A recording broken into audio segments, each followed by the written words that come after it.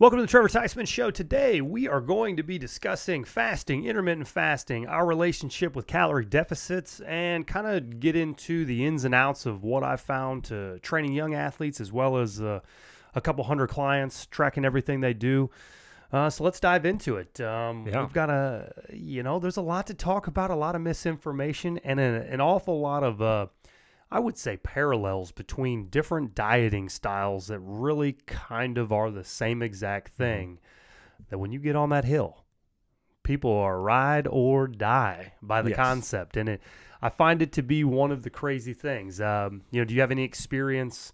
I know that we've talked about you like the Use It or Lose It app rather than MyFitnessPal, but you've kind of had a little bit of teeter-tottering with this stuff, haven't you?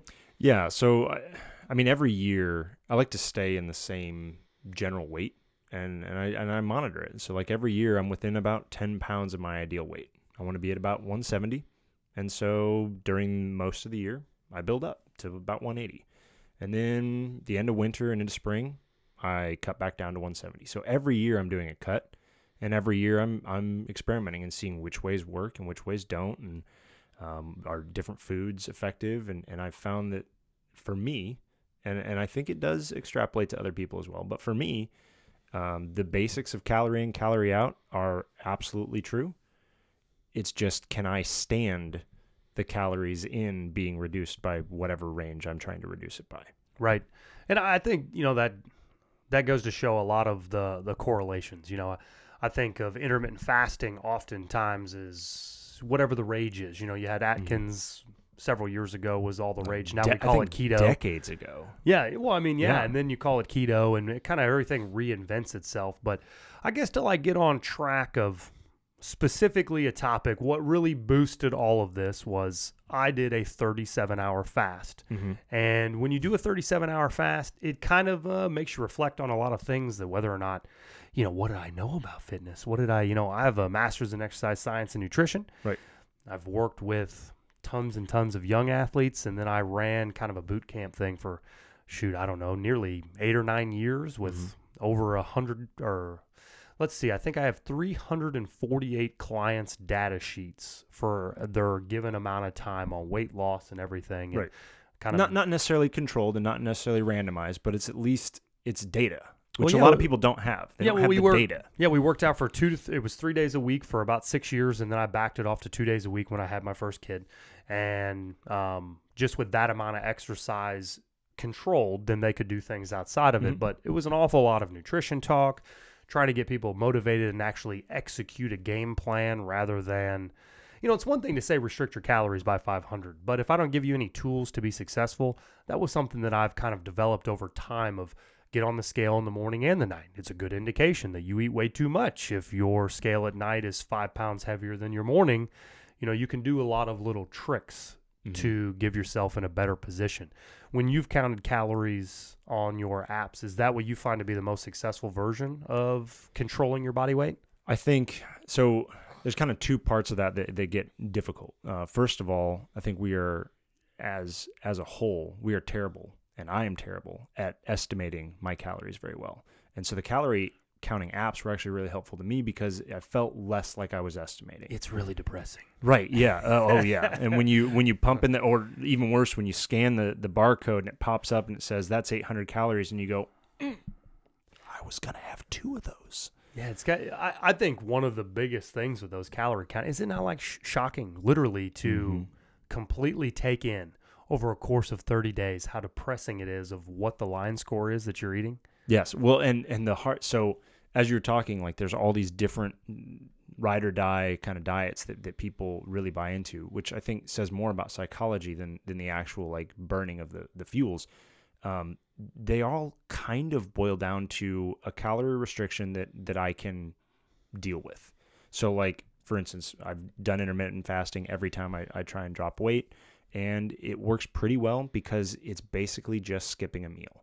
It drives me nuts to hear about all this magic stuff with intermittent fasting when really it boils down to, hey, Gary, you didn't eat breakfast, so you ate less food. Yeah, here's 600 calories you can spread across the rest of the day. Right. It almost leads you to believe sometimes in a, conspiracy theory world, you're like, are you propping up these types of habits so that you can sell 200-calorie snacks? Is that the whole point of this? Because if you eat 5 or 6 meals a day and you're on a super restricted diet and you're trying to get body fat to shed off, you literally have to eat 200 to 300 calories at every meal. Small. Unless you have properly prepared Tupperware dishes everywhere, it's not very easy to eat just 200 calories at a sitting. It's not. It's near impossible. Yep. I mean, you think about a handful of nuts, you're at about 200 calories. I mean, anything that comes processed in a package that's easy to take right now, probably 200 calories. Like, right. You get the 100 calorie snacks and you feel like you're getting half a snack. That's because 200 calories is really more the full snack size. Yeah. So anyway, all that to say, I've tried a little bit of, my wife did some keto and it worked well for her because I think... Sorry to interrupt, but I just wanted to show my appreciation. Every time you like, subscribe, or even comment on a video, it definitely supports my work, and I just wanted to say thank you. Let's get back to the show. There's a whole other aspect that needs to be kind of played with, which is like, what can your gut handle as well? Because there are different people that have different, whether it's genetic abilities to digest certain types of food or not. I mean, you could be prescribing, and I think this happens a lot for people, which is why they're all ride or die. You could prescribe an eating habit or a diet plan that just does not jive with their guts. And that makes it so that the entire time that they're trying to accomplish this weight loss program, which has worked for 10 other people that you may have given the advice to, it just kills them because I get cramps or I feel like I'm bloating or any of those things. And it has a lot more to do with like, what is their gut doing versus like, what is the amount of calories doing? Right. Whether or not your stomach can handle those types of foods. And right. I mean, even just as easy as lactose. Like, there's so many people in the world that cannot do lactose because that's just a genetic thing that their body does not do. I don't do lactose. That means if I have it in my diet plan, I'm going to feel bad. I think one of the things that I've gathered in experience over time is the idea that one thing works for everybody and how everyone is all one and all these concepts. As I get more and more experience and move through life, does it not seem as though if you would understand that you are, in fact, special? You are different. Whatever your genetic makeup is and the things that you can eat that settle well in your stomach, that is a real thing. You know, and not everybody can eat the same kind of diet plan, but to understand the rules at which work for your body and then manipulate these types of things and experiment, I think that's probably the most powerful tool. I think of... there's been a chain of studies now that have basically shown all these different formats of dieting.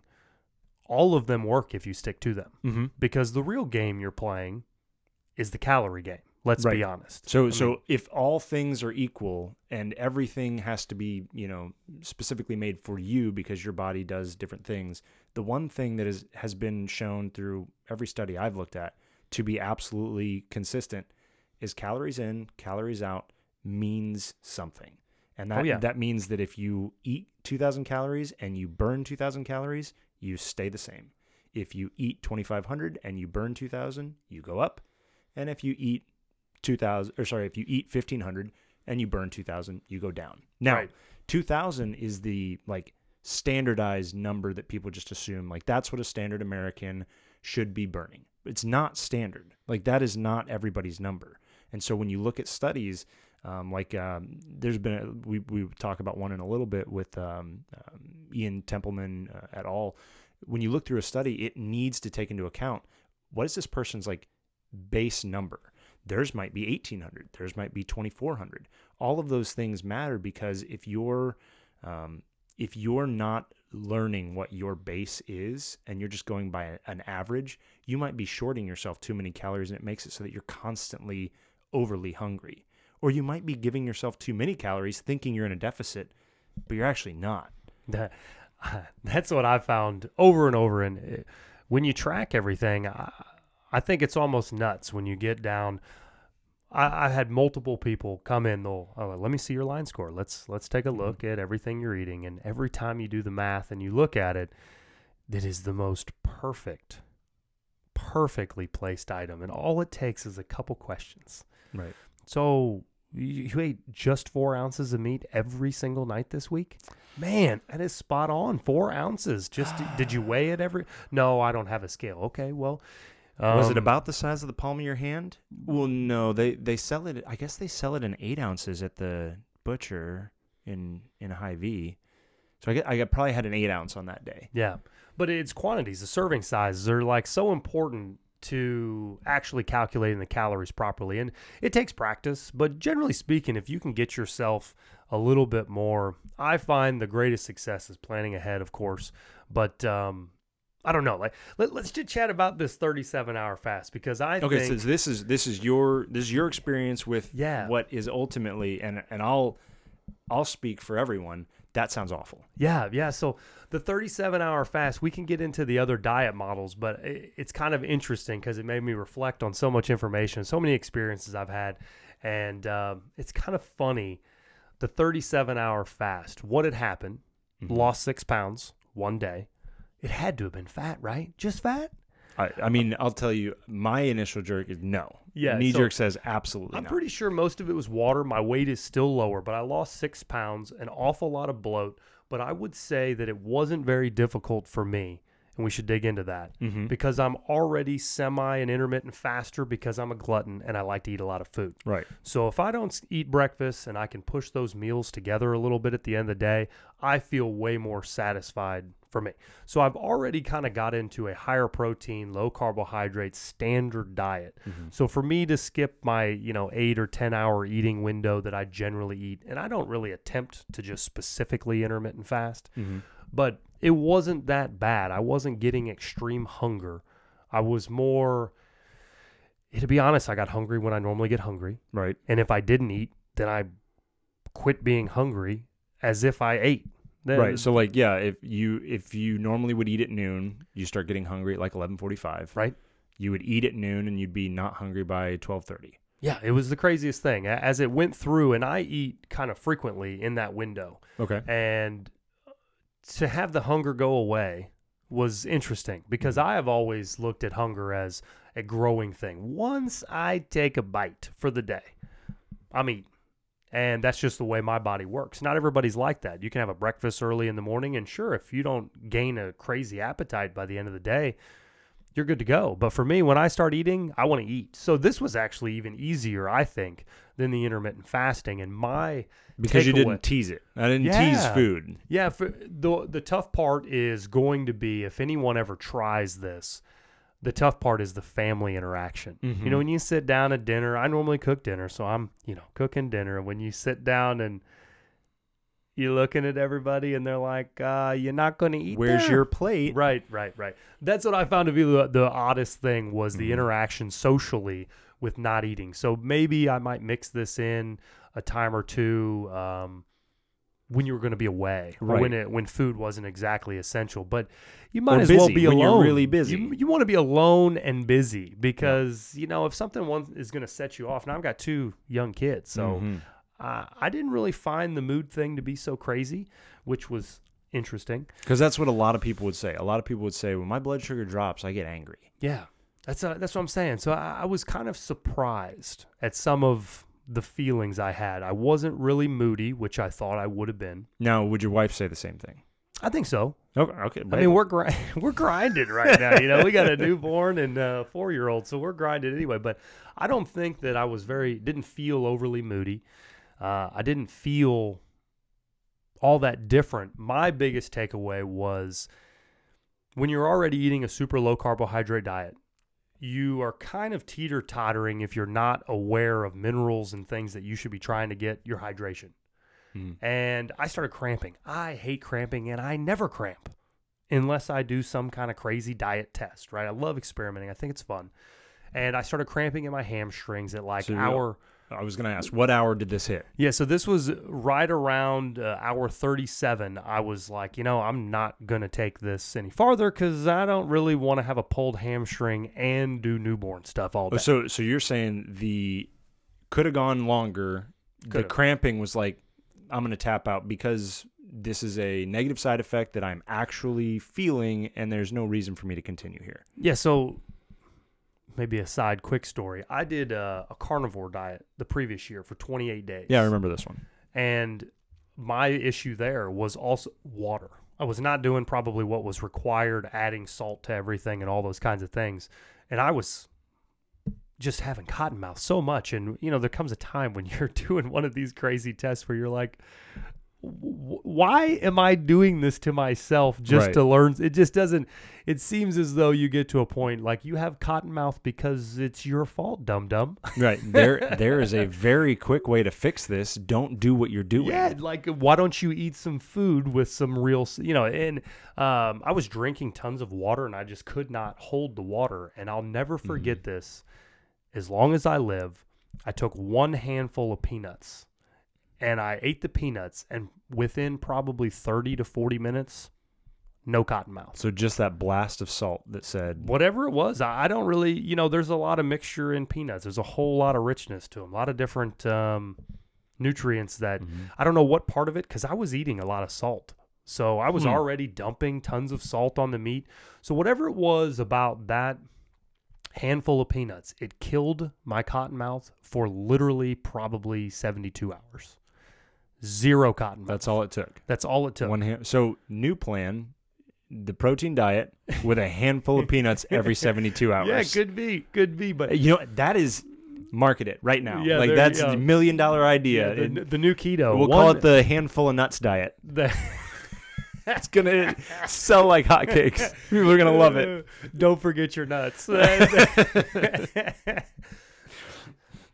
So let's take this then. You've gone through 72-hour fast. You've gone through a protein only diet.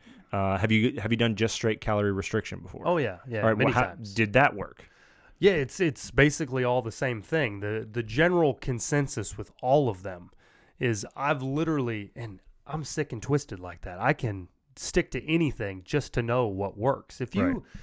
When I was growing up, if you would have told me exactly what it took to throw a baseball 5 miles an hour harder, I would have done exactly that and never strayed from it. So I've always been in this dire need for I need to know if this is the right thing. And unfortunately, it all leads back to the same path. Right. Carnivore diet. Have you ever eaten only meat? No. You have to eat like a pound and a half of steak. If you're 6'4" and weigh 210 pounds and need calories, there's no way. Which is super cheap. Right.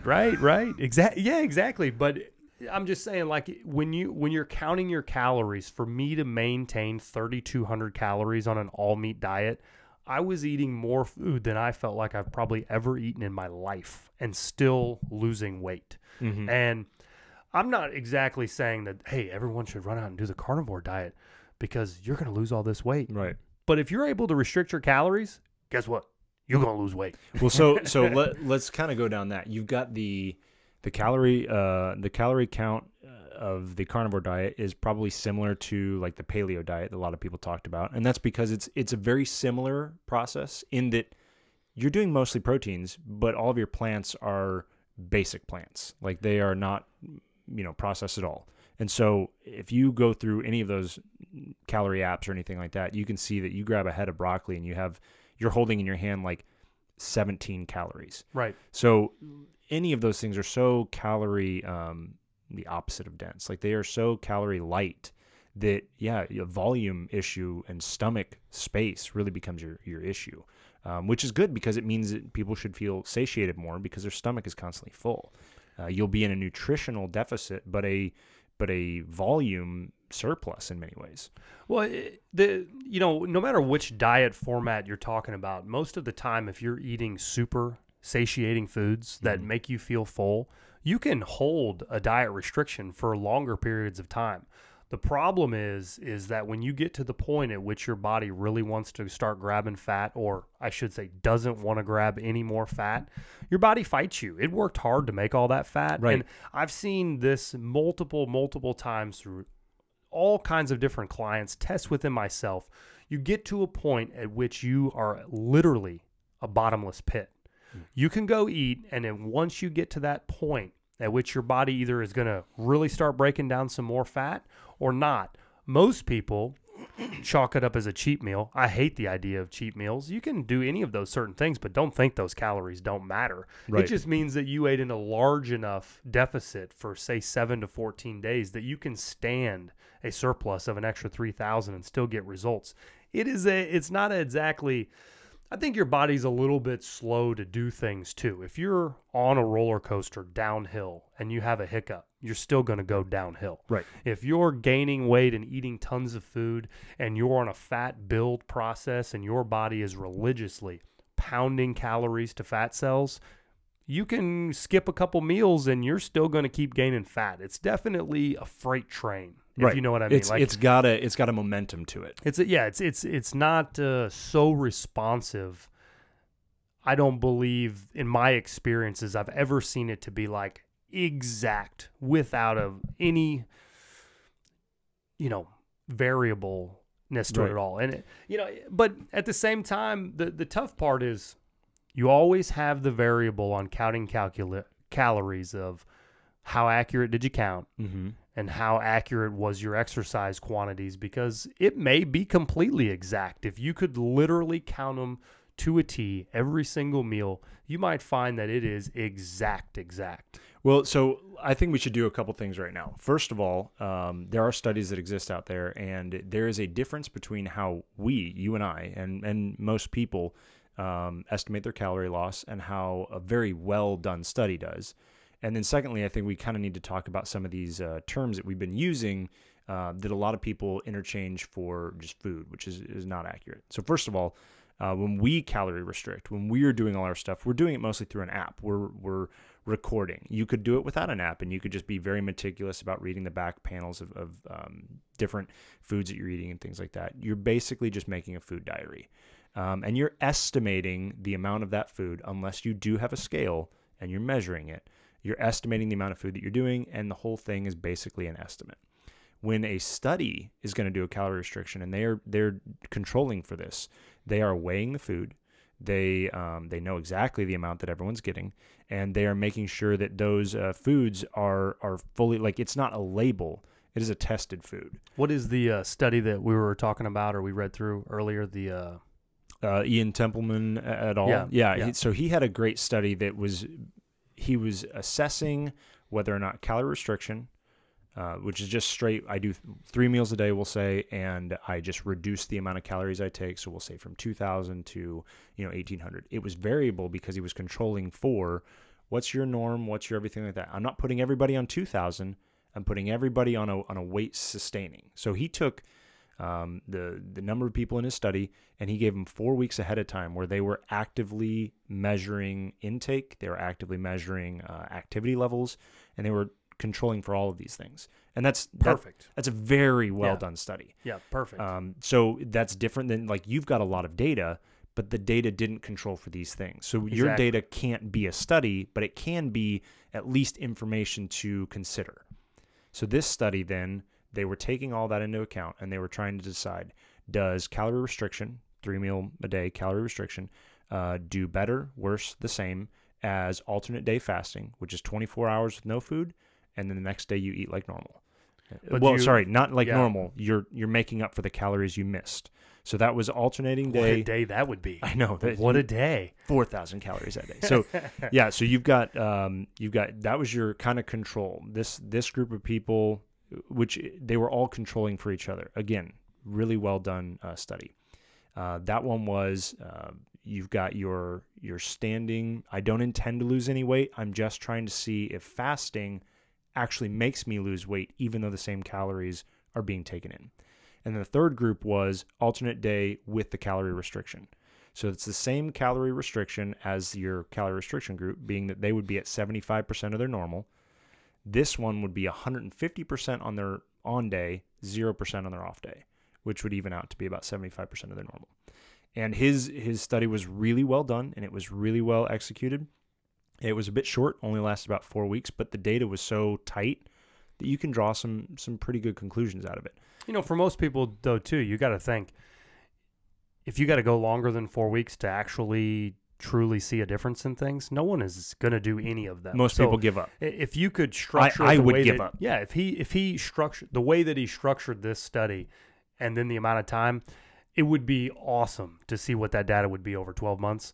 But to be quite frank, a 4-week window, that's about as realistic as it gets. You could probably convince anybody in the world to say, hey, do it for a month. Yeah, 1 month, what are we going to get? And I think it tells an awful lot. I don't know that it needed to be longer. It would have been amazing if it could have been longer. Yeah, or if like a certain number of them decided to stay on, but that would change the randomization because these would be people motivated to continue to stay. Nevertheless, so the things that they found that when you alternate on your fasting and you do not change your calories, so you're 100% of your calories, but you're doing 200, 0, 200, 0, no change.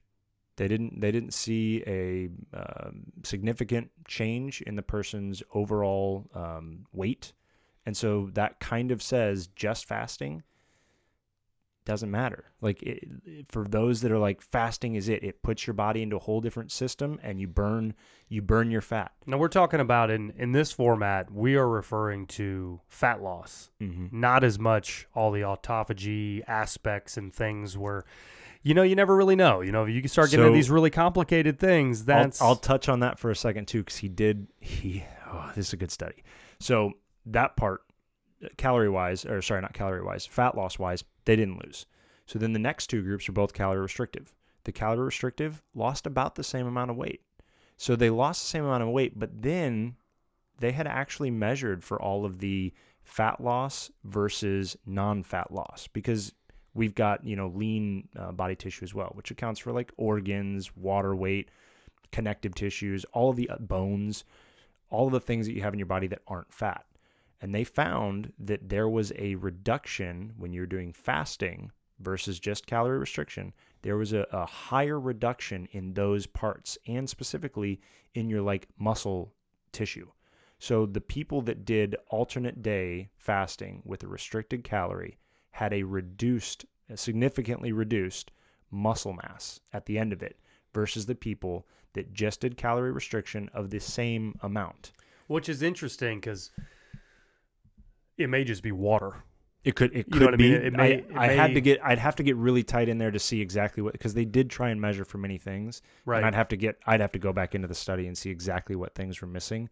But it was notable that they said that the content of loss was notable between the two. Right. And that the calorie restriction, you were more likely to be able to maintain things like muscle mass, which I know that you went through a lot of stuff during your master's to determine why it is that we retain or lose muscle over time. Sure.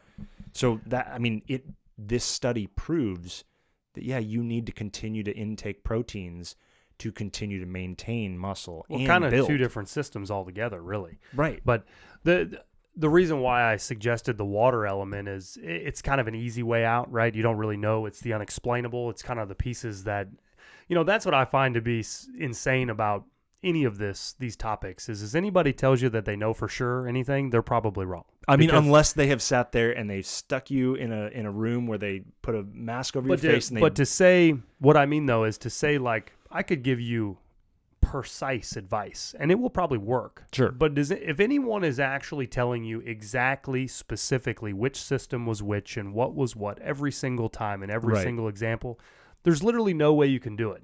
Right. When I was going through tons and tons of education with all this stuff, I'll never forget trying to work through the Krebs cycle and all these things, learning. And then I'm talking to the teacher one day, and somehow it came up that this was a theory. And I was like so blown away. I thought I was learning facts. I just spent the last year learning this is exactly how it works. Yeah. It's almost like a probability of sureness is very high. But to think that you're not actually learning like a specific fact on it was always a crazy concept to me. But nonetheless, when you take my example of the 37-hour fast, it took me nearly 72 hours to plane my water levels back out. It took a while. Oh, you mean afterwards? Yeah, that's what I mean. It wasn't like, I ate some food, I'm back in the game right away. It took a little while for whatever it was. When you take all of your blood glucose and you start doing those and you empty out your liver, and I would imagine that if you go in a certain amount of time, that you're taking all your storage tanks of readily available glucose is all gone. Yeah. And in that, tons of water weight depletes. Yeah. And then when you cycle from day to day, I would just, that's my theory with that group is it very well could be. I would guarantee that their lean body mass had an awful lot to do with water just because the window was so tight on the altering that it just, you permanently almost lost that extra storage tanks of glycogen that might have been stuck into something, But who knows? But it was That study is an awesome indication, or a very well done, thought out grouping that gave results that seem to pretty much run in line with calorie counting does really matter. Mm-hmm. Energy consumption does really matter. There's no magic bullet, unfortunately. Well, I mean, the magic bullet is that's true, and I think that's important. So it's really about you got two frameworks. You've got the biochemical framework, which is like calories in, calories out is absolutely, it works. It's real. Like we've thrown it through this very rigorous study and it came out true. So calorie counting actually matters. But then you've got the other side, which is more important really, which is the psychology of the person that you're trying to develop a diet for, even if that person is yourself. Because what can I stand? Can I stand to lose calories in breakfast and be able to retain them in the other parts of the day? Well, yeah. Well, then in that case, that's going to go really, really well for you. If you're a person that can't stand that and I need to do a restriction across the whole day, well, then that's going to be the thing that goes really well for you. It's really about how can I personally manage calorie restriction to get the desired effect. Well, and sometimes too, when you think about it in terms of a diet plan, like an Atkins or something, that's an intricate format that explains to you the things that you can eat and you can eat abundance of. When you put shackles on people, no one likes it. It's very tough mentally. And to be honest, if you've been a true calorie counter and you enter everything in, now remember, I've recorded for 3 years every single item I've ever eaten. Mm-hmm. And it lines up nearly perfectly if you underestimate your calories. And what I mean by that is, not quite frankly, not literally underestimate, but I'm not the person that if I put this in that I'm going to say, oh, I ate half. I'm going to make sure that I cleared it. So did I eat a serving and a half? Probably 1.6 servings then. I'm going to make sure that I'm in the numbers so that I can get the results. You were as tight as you could be. Yeah, as tight as you could be, underestimating exercise. And the funny thing is that study that came out on these fitness watches with the margin of error, if you go off of this, my advice to people all the time was do not turn on your activity app. If you want to track your fitness. Oh, you're saying in a calorie, if you're tracking through a calorie counter, don't activate the activity part of your watch to add to that. Exactly. Okay. Because whatever it was about all of these clients that whenever they started, you get a little motivated, right? I get you a little weight off you. Now you understand the system. I know what I'm supposed to eat. I'm all in. I'm all in. Oh, you got a fitness watch, do you? Well, I need a fitness watch. Well, what do you do with it? So that became part of the protocol. And when everyone gets the watch, it is very fun. And don't get me wrong, motivation's great. But it's very fun to see these insane numbers come out of these watches. I turn it on for my weightlifting. I burned 685 calories in an hour and a half. And I'm like, you're not even sweating. I don't think you did. Yeah, that's not possible. But when you eat into that, always negates the entire...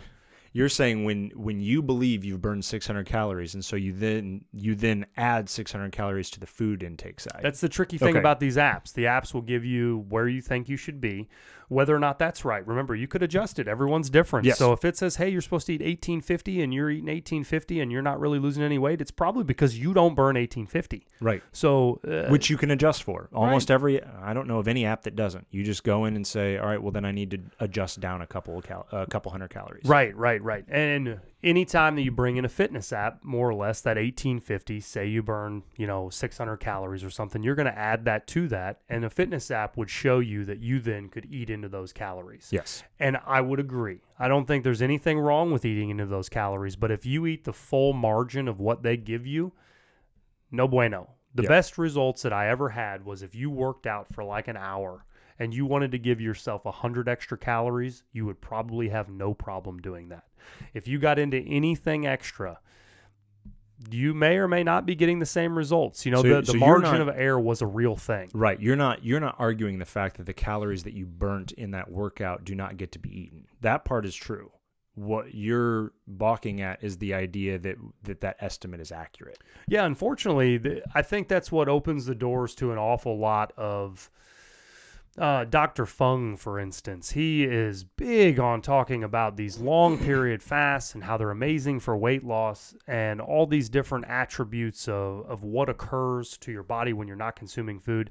But to be quite frank, the underlying variable is in my 37-hour fast, I had like the most minimal appetite the next day at all. I tried to eat the same meal, for instance, and maybe this is just me. That's So this always is a possibility. The day after the fast. 37-hour, I drank a protein shake, and I had some popcorn because I was trying to get a lot of salt. I was not going to deal with cramps while I have a newborn. Not going to happen. So I was trying to get a little bit of salty food, and it was still kind of lingering around towards the evening hour. So I get the same meal that me and my family always have gotten, always get the same stuff. So we go to this place where I get fried boneless wings. And I'm thinking, could you get any more sodium in a food? Well, I personally like how you have intentionally not advertised for this establishment of eating. Like, oh no, I love them. Love them. Hey, we are not sponsored, so this is you're welcome. This is cutting edge, no sponsorship. No, great wings, love them. But I get the same thing every time, and I was going to curb this salt thing. I had to get salt in my body, so I wanted to order that because that's what I knew. Anyway, normally how it goes is I'm a glutton unless I truly stick to a plan, just like probably everybody in the world. That's why everyone's overweight. I eat all of my wings, and then my wife eats like a bird, I should say, except for her, apparently.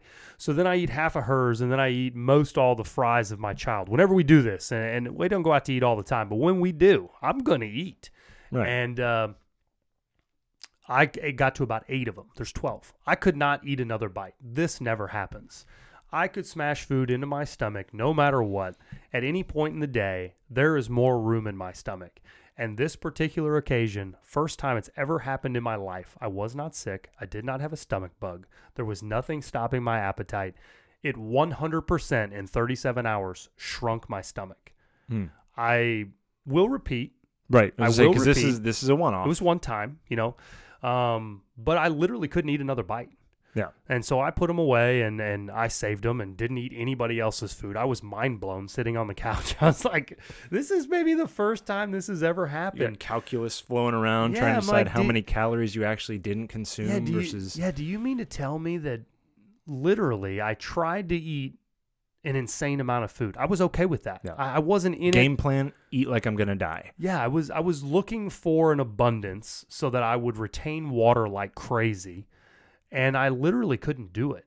And what's interesting to me is, back to my point on this, the problem with some of these aspects is you're literally explaining calorie deficit.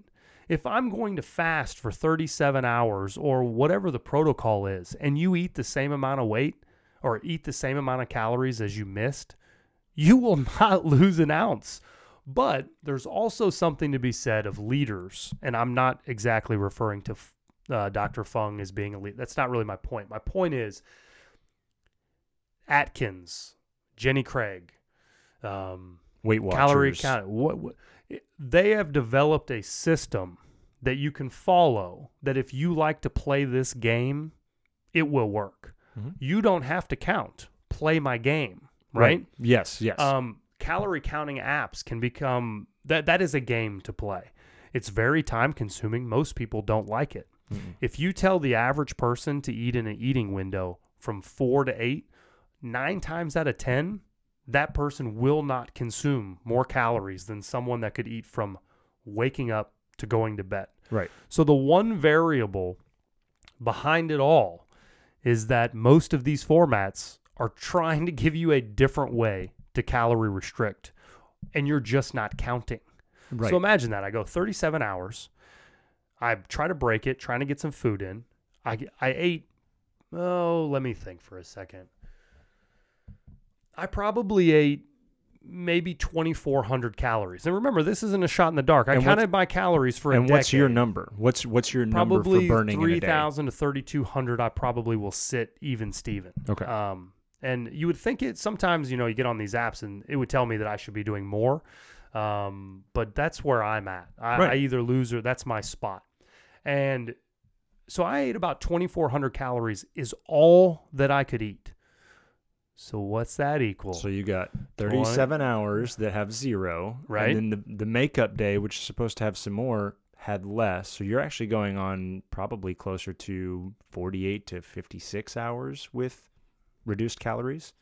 And then that hole exists in your entire week's worth of I- calorie intake. I personally don't know. And again, I eat super satiating, filling food. I don't know many people that have ever had huge boneless wings before, but it's probably like a pound of meat is what that is. So could I have done different if I was eating French fries and a little bit of this and a little bit of this and like some cake and like really pump my calories? Sure. But Right. if you're eating good foods, most all this stuff I feel like is prefaced with eating good foods. If you're eating good foods, Well, let's say this. I don't know that technically I could have literally on that day, I don't know that I could have eaten that many calories. Put that volume in your body. I don't think I could have eaten 6,500 calories or wherever that would have been to like maintain my mass. Yeah. So yeah, I think that is a really big caveat that was sort of glossed over, but I think that's an important caveat to really mention, because the volume issue has everything to do with calorie content of the food that you're eating. Let's do this. We've been talking about calories a lot, but I think it's important to really understand what a calorie is, because most people just think, calories are part of the food, which it's not. It's in no way a part of the food. And yet, in every way, it is the food. So we'll talk about calories for just a second. Calories have been known for quite a long time, like many, many, many decades. And all a calorie is the amount of energy that a substance has. And they measure this by putting a food, we'll say a Cheeto. You put a Cheeto in a bomb calorimeter, and then you heat it up, and it releases the energy. They measure the released energy, and they tell you exactly how many calories, it's a unit of measurement. How much energy did that Cheeto release? And that's the calorie content. So it's not a building block in that you can't pull a calorie out of a thing. It's not anything like that. It is a unit of measurement for energy potential in a substance.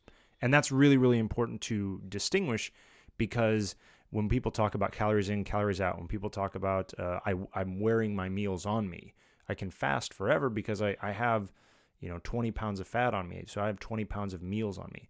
All of that is true and not true, because what you actually have is 20 pounds of fat, which has a certain calorie density, and that calorie density is released when that fat is broken down.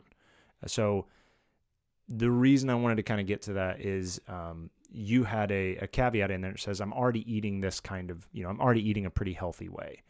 And what that means is you're eating foods that are lower in calorie density. And lower calorie density meals means that you have a higher volume of intake with like not the same bang for your buck. Like if you're caveman Trevor, you're starving. Like you've done it wrong. Caveman Trevor really wanted all of the cakes, all of the sweets, all of the carbs, all of those things, because they're cheap. They're lightweight. They are calorie dense, super calorie dense, and they're immediate. Like I have them. Could you imagine a caveman getting to eat like a cake? You think they'd pass out instantly? Here's a ho-ho. Enjoy. You know what I mean, though? You think they would pass out instantly if you never had sugar and you were not used to any of it, and you just smashed a Costco cake? Yeah, like Shout out Costco. I imagine that Neanderthal gets handed his little Debbie. He eats it, and for the rest of his life, since he only ever got one, he will be like chasing that high. Yeah. Like he never will have another little Debbie again. Could you imagine, though, the explosion of flavor if all you've eaten is bloody, raw, maybe cooked meat? Costco. Yeah, no Cake. kidding. But on top of that, like you've now eaten what probably amounted to like 2 days worth of food in the same volume. Yeah. And so like you've got the numbers if I remember right, but your protein, your carbohydrates as far as macros go, they have, what is it, like 5? Is it 4? 4. So you got 4 calories per gram of those foods, it means that they're essentially calorie restriction wise the same. They break down 7. Yeah, they break down 9, differently. yep. Now, fat 9 is the big one because that's what we carry. And so maybe we go into a little bit of that, and you've got a little bit more background on it. But how can I, as a human, carry protein that I can digest? Can I carry protein I ate today to tomorrow?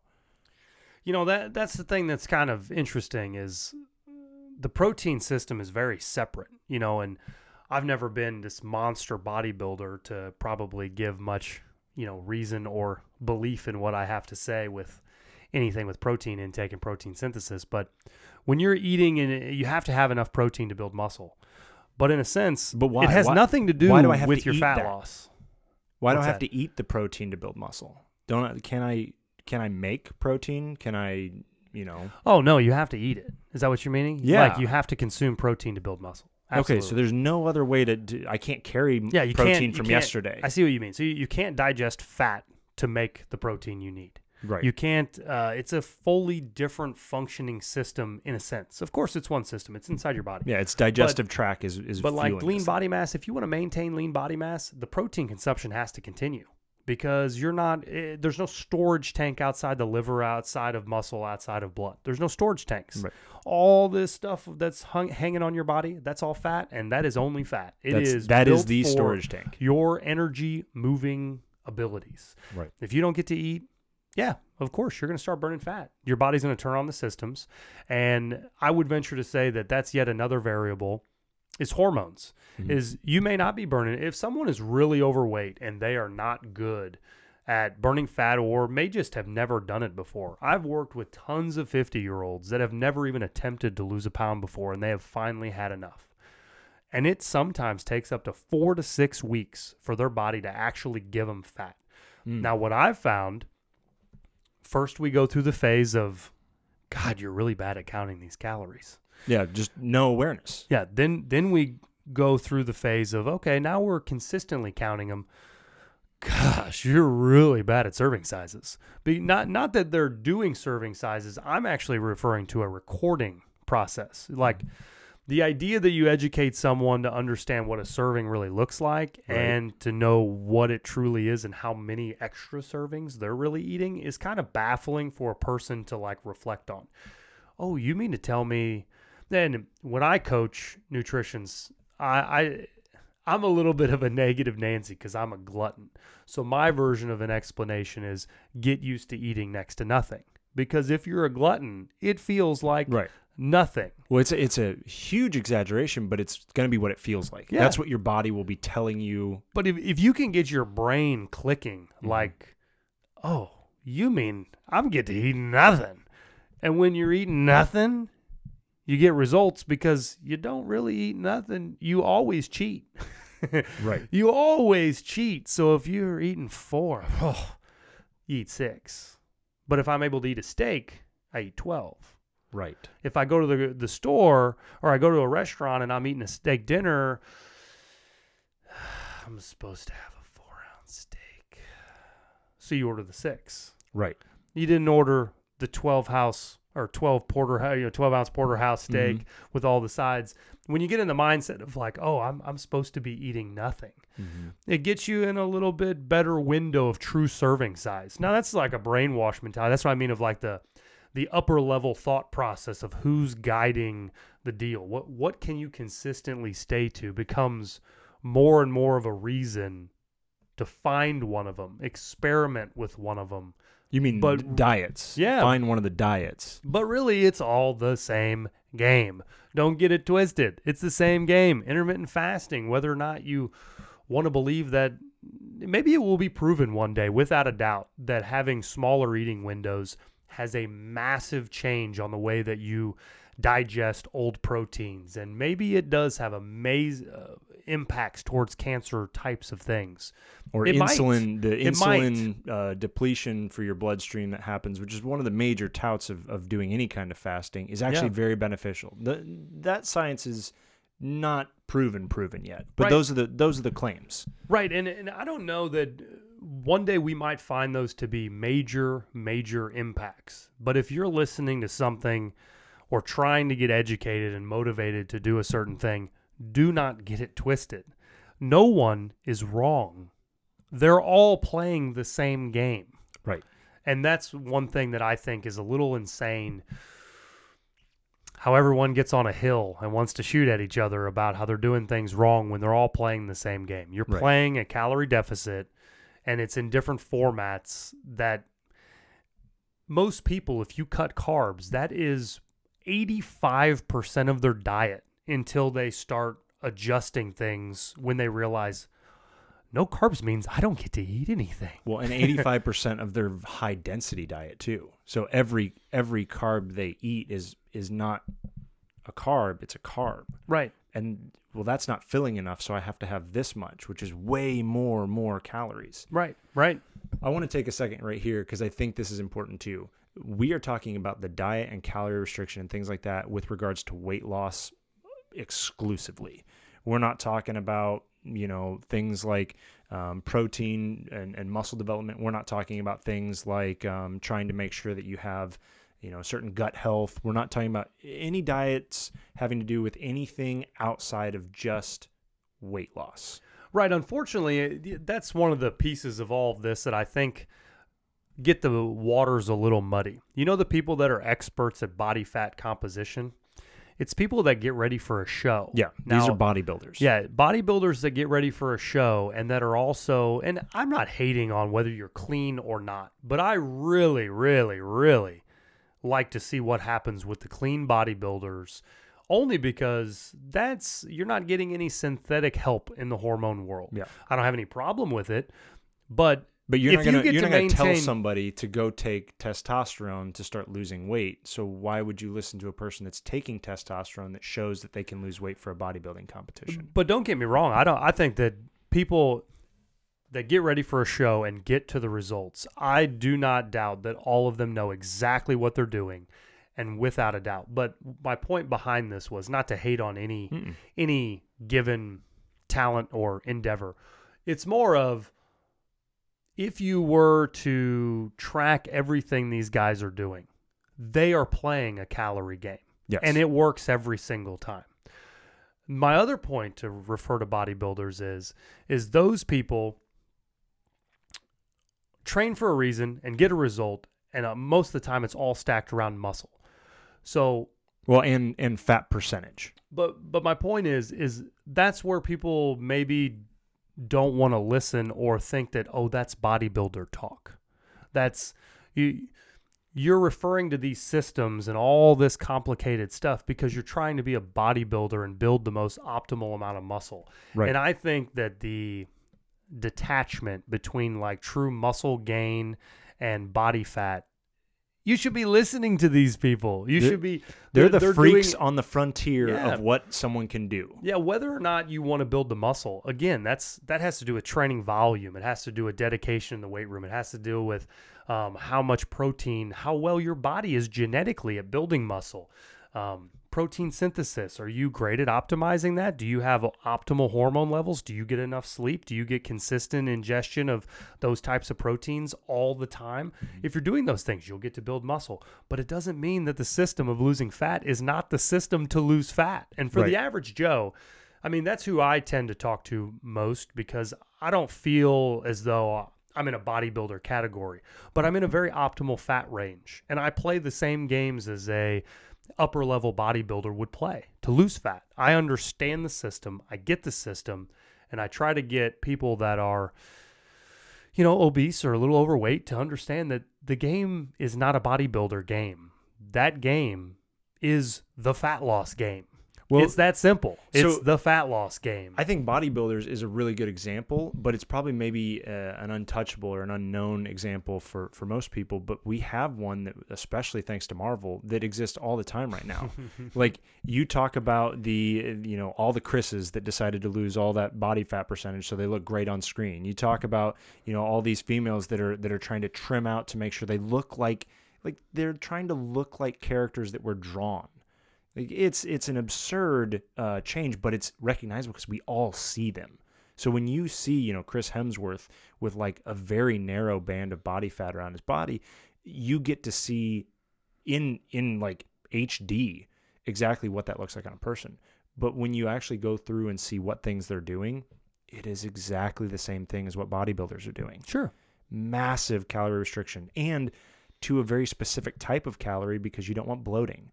And to a very specific hydration quota because you don't want bloating. You don't want to retain any of that for that one shot. Did you ever hear the interview from Hugh Jackman when he was talking about the one scene he had in one of the later films? No, tell me.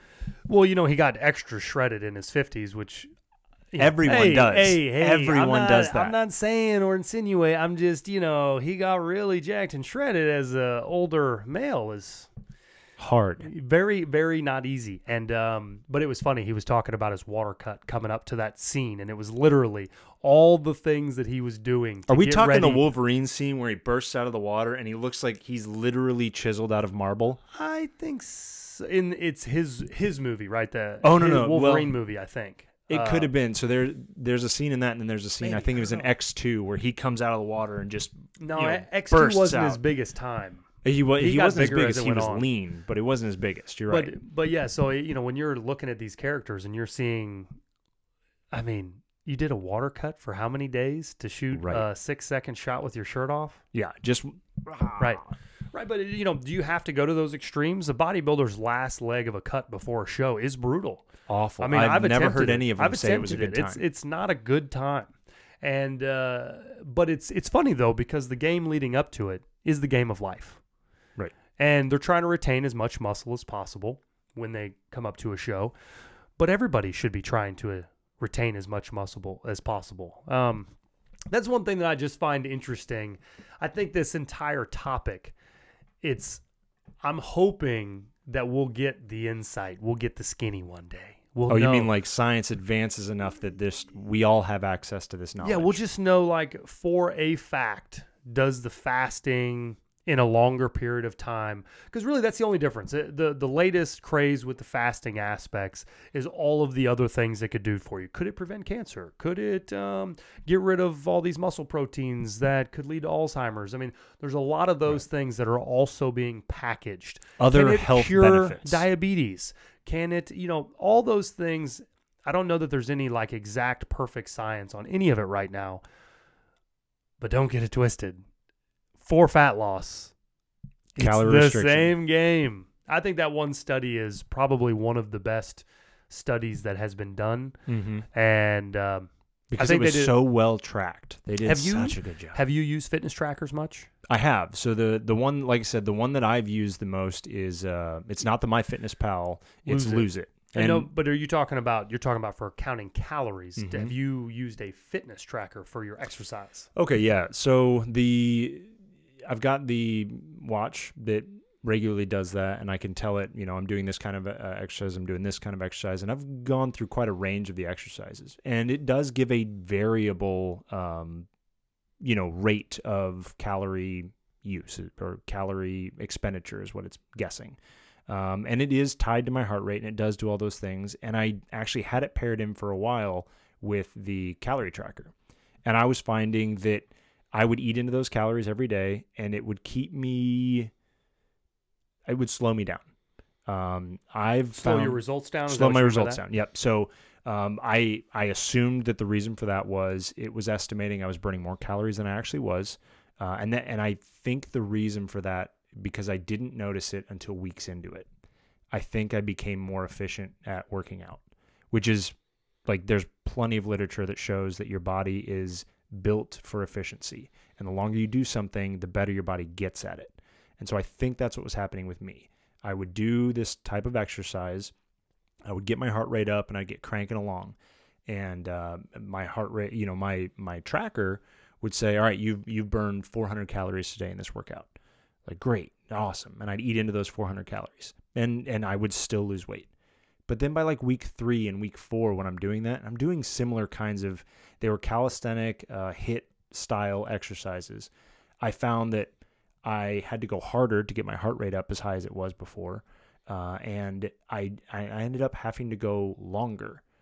And so if I continued to make my exercises longer and harder, I could still kind of get the same results, but it was tapering. Isn't that crazy? Yeah. It's like, it's in my mind, it's almost like it's a positive. Your body gets super efficient. That's what you're supposed to do. So that's what you have to tell yourself when you realize the game gets harder. Oh, you're just good. You're just more efficient. Right. So that said, I found that I had to just start ignoring the calories that I was getting from my exercise, because I was getting too efficient at my exercise. I could, after a while, get up there and do the same workout I did, week 1, and I while my heart rate would go up, I wasn't breathing any harder and I wasn't sweating anymore, which I thought was really weird. Like, and I'm sure there's going to be plenty of people that look at it and go, that's not possible.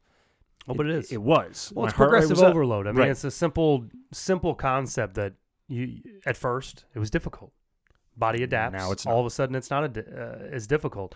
And I always think it's crazy to see when people don't sweat. I get that everyone has different sweat glands, but that is not me.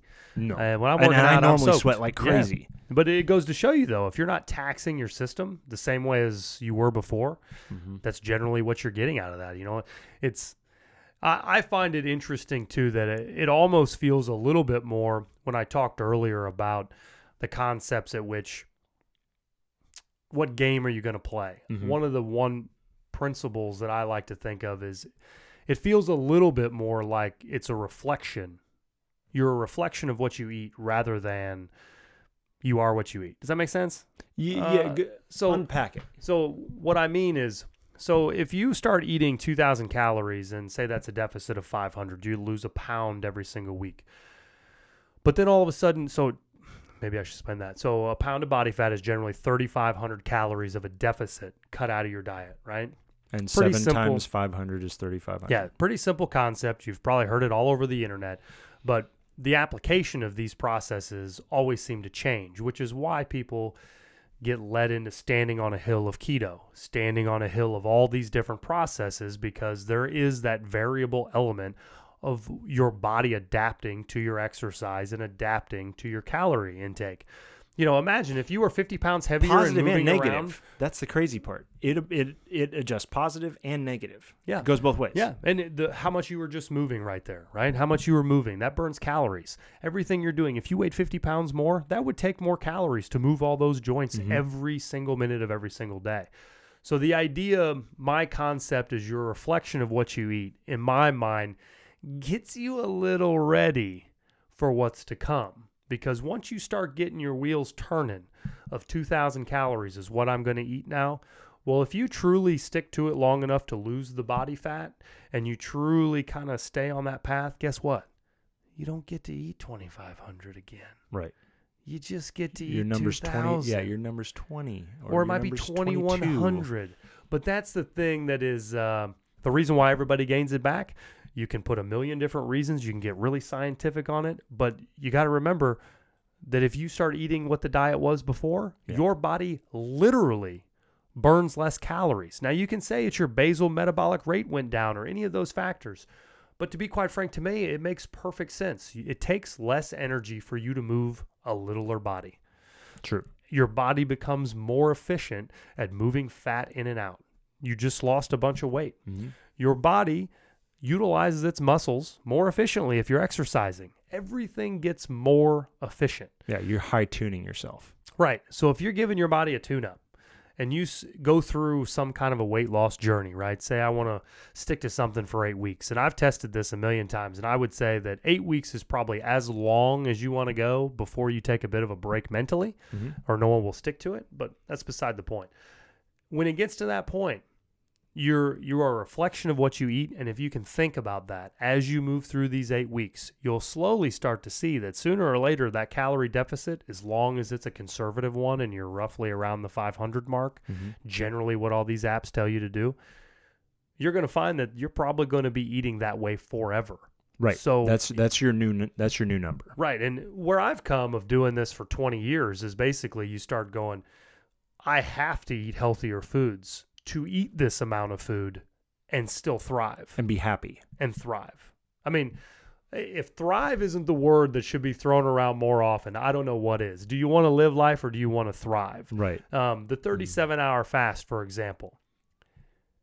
If you could tell me that maybe all variables aside, I don't have awkward moments with my family judging me. Sure. I come more prepared with drinking all the, get some Pedialyte in your life, get some things that can retain some water beforehand. If I could roll a 37-hour fast, 36, I don't really care what the hour is, into that range, and you mean to tell me that I could eat 3,200 calories the rest of the week, I would be interested in that.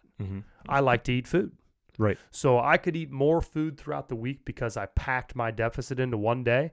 Haven't tested it. Couldn't tell you. I've only done one. I'm willing to do more. I'm not willing to do more if hydration is a weekly issue.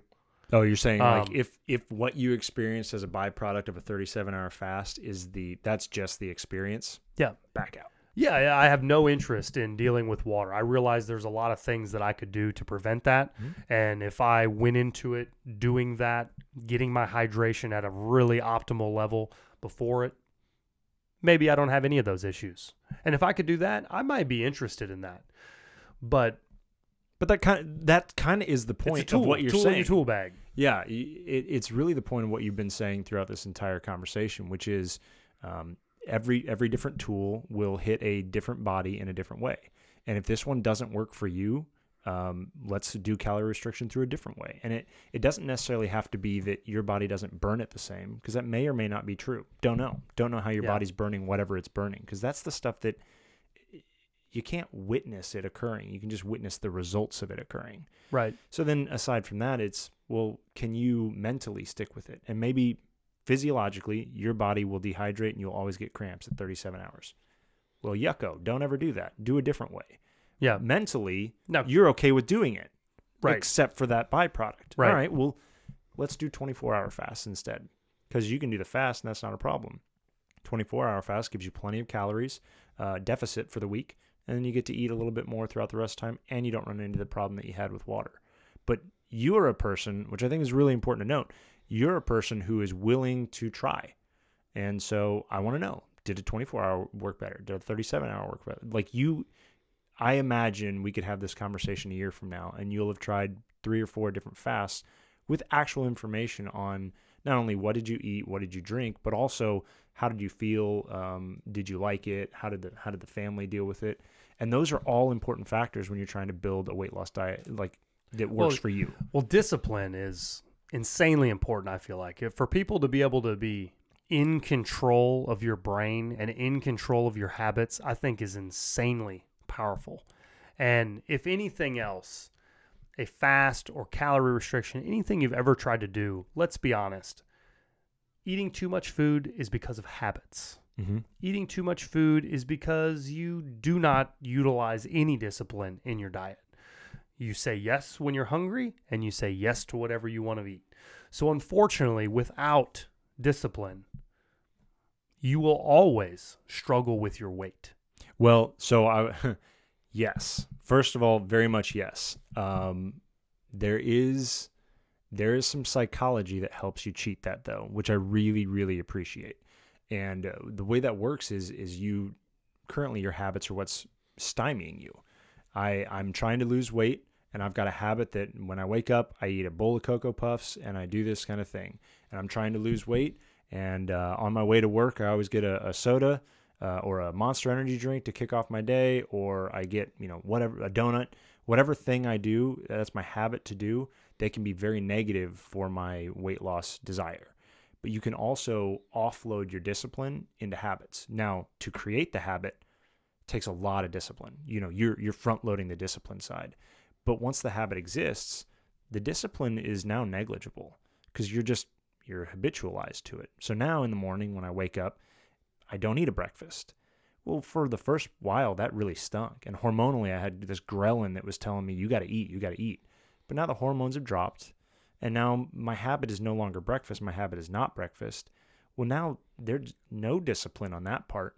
And now I've kind of autopiloted a section of my weight loss plan right out of the gate. And that takes, revisiting it every once in a while to maintain the discipline. But when you can create good habits in your life from eating and exercise perspectives, it makes it so much easier to maintain or start a weight loss program. But it's front loading your willpower. You got to really front load your willpower.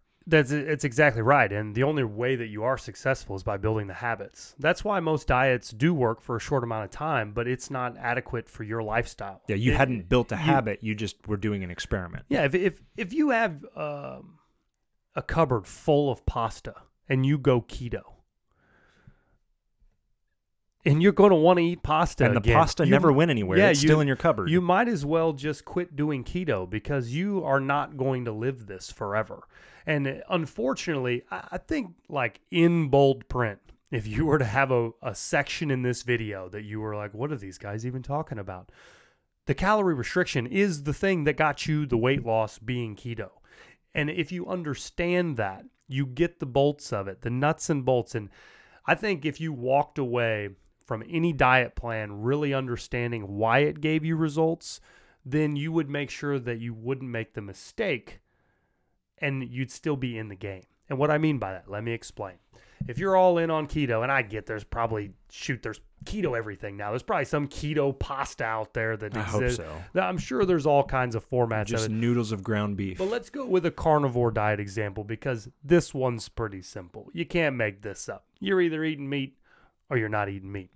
So if you're not actually fully going to embrace this forever and you're using it as a diet, which I highly recommend people utilize extreme diet methods in short windows because it does build insane discipline and freedom from food. When you realize for the first time that you don't have to eat in a whole day, guess what? If you miss breakfast, it's not very difficult. Yeah. If you miss dinner, you won't die. Right. But would you know that if you don't get super angry like everyone thinks it, like Snickers has got me sold that I'm going to turn into Betty White if I don't eat a Snickers. Rest in peace, Betty White. No, but that's a good commercial campaign. It was pretty clever. But but think about that. If you're on the carnivore diet and you realize that it's not just that you're eating meat of why you're losing weight, then when you make a mistake, the world has not come to an end. Right. You haven't broken your system. You've not broken the whole ordeal. Oh my goodness. I've come out of ketosis. I've done it. If you realized and it was understood that your calorie deficit was the reason why you were losing fat, then you would not ultimately say, I'm out of ketosis. It's going to take me 3 days to get back into it. It's not worth it. I'm over it. I'm not going to go through that again. And if I get the carnivore flu for another 6 days because I went on a cruise and I feel like crap now, there is no way I'm going back through that because that is a real thing for a lot of people. Sure. If you're a super high carbohydrate individual and you move into a carnivore diet, you're going to have a rough 6 days. That's a heavy pendulum swing. You're going to have a rough 6 days. But again, that person, if you went out on a cruise and you enjoyed yourself and did whatever, if you realize that all it is maybe I'll just exercise for 30 minutes in the morning to keep that number up a little bit. Mm-hmm. Maybe I don't want to exercise because you're already working out. That's fine. Don't exercise. But maybe you realize that if I didn't eat 7 donuts and really I'm still just playing a caloric intake game, right? Maybe I'll just have one and it's not that big of a deal. I won't gain too much weight because really it's not the ketones and all the intricate pieces of that diet is not the fat loss. No. The calorie restriction is the fat loss. Right. Now, they're claiming all kinds of other things with doing the ketones. And that part, I can't argue, and I don't know that we really have a good place to argue from there. I don't know that there's ever been tremendously great evidence, and quite frankly, I think this is one of the greatest examples that I heard just the other week from, I wish I could say this guy's name right, Peter Attia. Sorry if I butchered it. I love your stuff. Love listening to you talk and all the testing that you do. Very awesome. Attia. Mm-hmm. Yeah, I mean, the guy's, he tests everything. It's awesome to hear his perspective on what he's done and when he works with his patients and all that stuff. Peter Attia, great info. But what he had, he mentioned this rat study. And unfortunately, what most people refer to as fact, most of these things are based on rat studies. Yeah. And I find that to be insane to me that everyone jumps on board of a new fad based on a rat study. Well, we're very guarded about starving people because it's a war crime. Completely it's all kinds of things like that. Yeah. So you don't put them through these terrible diets because you're like, that's, how dare you? Right. But a rat, go ahead and starve a rat. No one cares about a rat. But that's a good point. But it's hard to actually extrapolate any kind of data out of the short windows of human. Just as the study we talked about earlier, we liked the way it was set up. It seemed as though it answered an awful lot of variables. It took a lot of things into considerations. Its test groups were really well thought out. And you got a real good picture of what a 4-week window did. Wouldn't everybody in the fitness community / weight loss / bodybuilding / general Joe, wouldn't you have wanted to know what that would have been after 6 months? I do. Mm-hmm. I think anybody would say that they would love to. Can someone please measure every one of these people's food, stick them on a machine every day, and pay them $100,000 or something crazy to make them sit in a tunnel and follow exactly what you did so we could have the answer? Yep. But that ain't real life. No. And the realization and that can I extrapolate what you did by forcing a person to eat exactly what they did to what I do every day? Well, no. They had all kinds of incentives to keep up with crazy variables, social interactions. I mean, there's just an awful lot of variables always. But needless to say, the amount of information that comes out of fat in mice studies is kind of crazy to be always giving them so much credibility. You're referencing a rat study. Yes. What are the results? Yeah, so it was really funny. The study that I read, I went and looked at it because I thought it was kind of clever. And I'll probably butcher it because it was about 3 weeks ago and up and down with all kinds of stuff. But more or less what he found was he was referring to this study that had been quoted a lot by many of these fasting doctors, really talking about how beneficial all these things were and these things that were occurring in your body. Super scientific, specific, intricate stuff that most people don't even care. I just want to lose some weight. Right. Well, it hinged too on the hours. Right. So in a nutshell, you've got rats they studied. They fed these rats. One of them could eat 24 hours a day or like as much as they wanted. They were gluttons. They could eat. It was always available, and they did. The other group was set up to only eat in an 8-hour window, I believe. Wasn't it a 16-hour study? Yeah, it was a 16-hour window. If I'm messing the hours, I'm sorry. Yeah. I'm shooting off the top of the head here because I thought it was such a great example. But what they found was that... But you got to mention, during that 8 hours that they could eat, full glutton. They Yep. eat whatever they wanted during those 8 hours. Yep, and then they were shut down. And what they found was this was a big push for intermittent fasting. What do you know? This 8-hour window for this rat was so amazing. They actually lost body fat and maintained lean body mass. And these other ones, of course, gained all this weight. And you're thinking, we have the answer. The golden nugget. All we have to do is not eat. Here we go. Now we've backed all this. And now we've got a study that shows that intermittent fasting is the end-all, be-all. But wait. Rats die after 48 hours of not eating? Well, so do humans. Wait, what? They can only last 48 hours? And I'm probably saying the wrong number, so that'll be all over the memes. It's probably like 52 or it's probably 60. Right. The idea is we're talking days before a rat dies. Proportionately, extremely different amounts of time. Whether it was 48 hours or 65 hours, a human can last, 30 days, depending on their fat, maybe even more if they maintain their water levels and stay hydrated enough. It's just this is apples and oranges. I mean, this isn't even the same comparison. You're talking about death if you don't eat in one more day. Right. Or a human that doesn't have to eat for endless amounts of days, depending on your body fat and your hydration levels, and you're just touting that it works. And it was kind of funny, the previous study that we talked about, once again, kind of negates the whole idea of that, because I can also tell you from anyone I've ever worked with and or myself, I have played with intermittent fasting a ton because I am a glutton and I love to really eat large amounts of food. You get a free new 600 calories to add into any meal you want. Right. So you don't eat breakfast. I get to eat, 2 or 3, 400 extra calories in the 2 or 3 meals that I may be having in that window. Works like a dream, but it's a tool, right? But when you think of that intermittent fasting thing, I have gained weight intermittent fasting.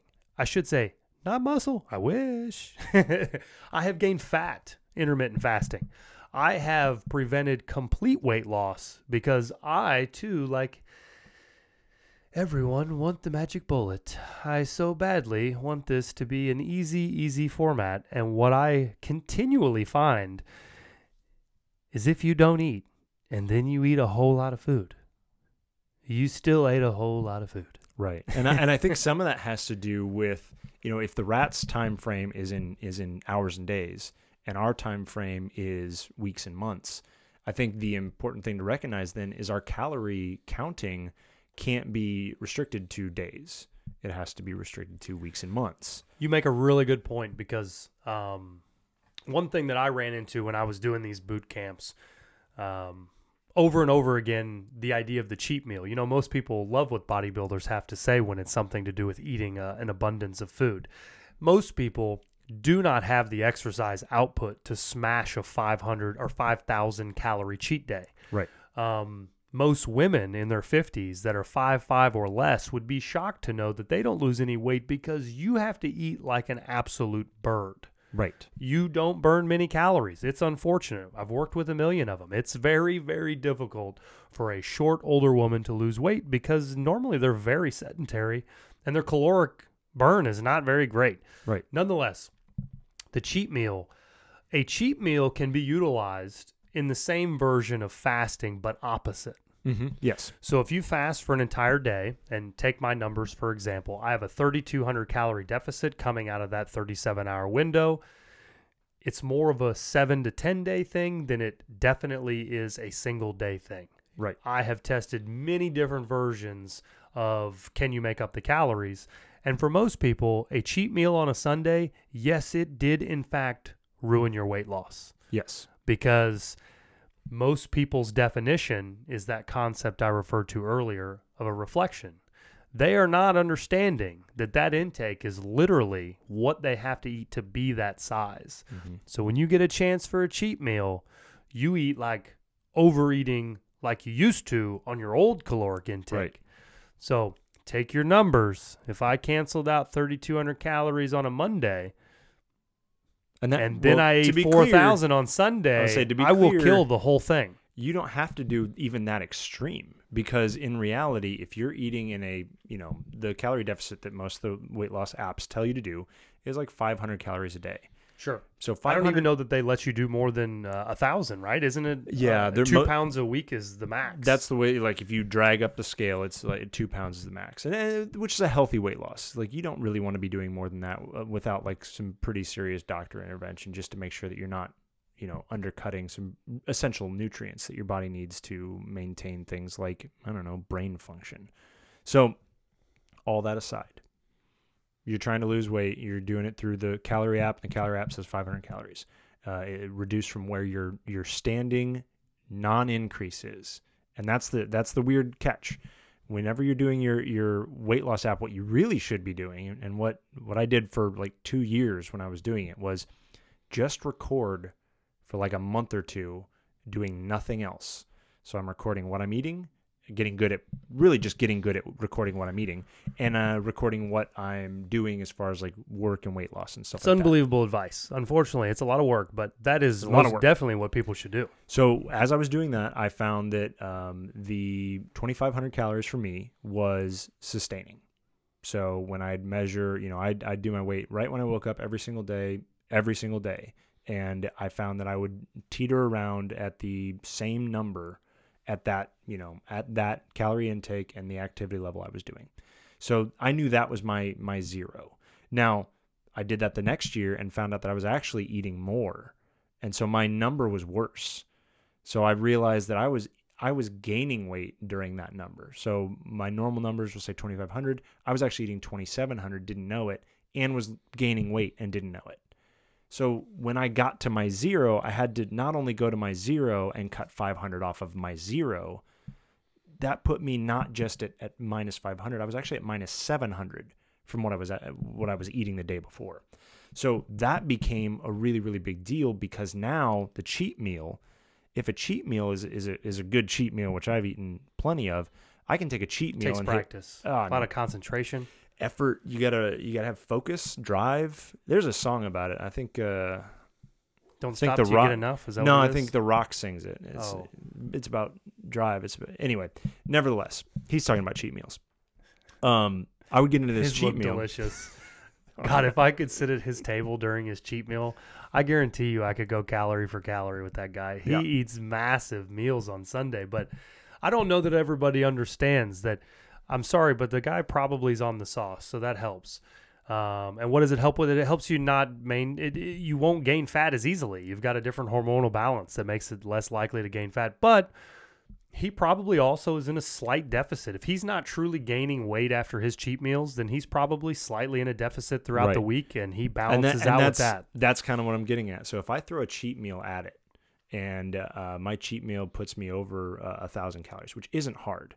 you eat a good pizza with, you have a pizza and a beer, and we'll say you had a side, because you don't just eat pizza. You're going to have a side of some sort. We'll say breadsticks with some garlic sauce.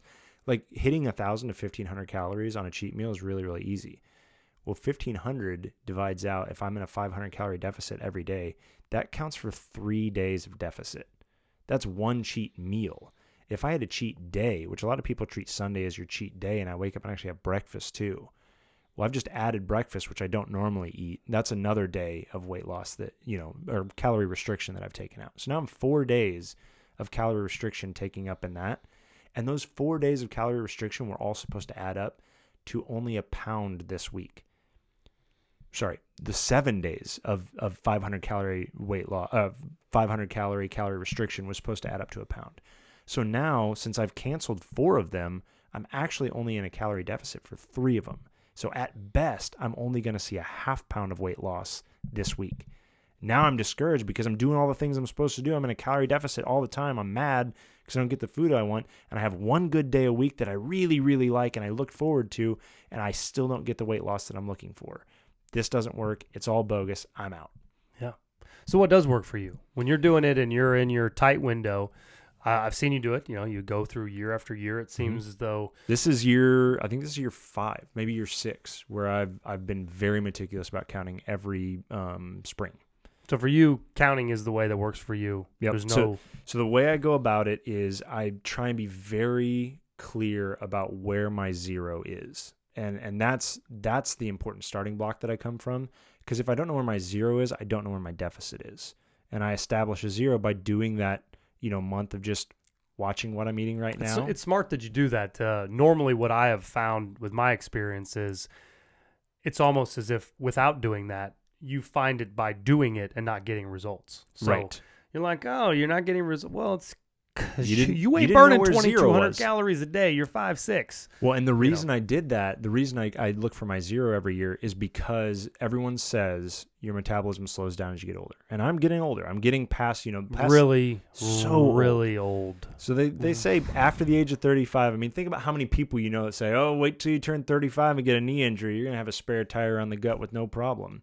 Like that's common knowledge. Way older than that. Way older than that. Yeah, that's unfortunate. So at that point, I was like, well, let's pretend this common knowledge, this common joke is not wrong, and I'll just assume that I have a lower number every year. So I need to find it again.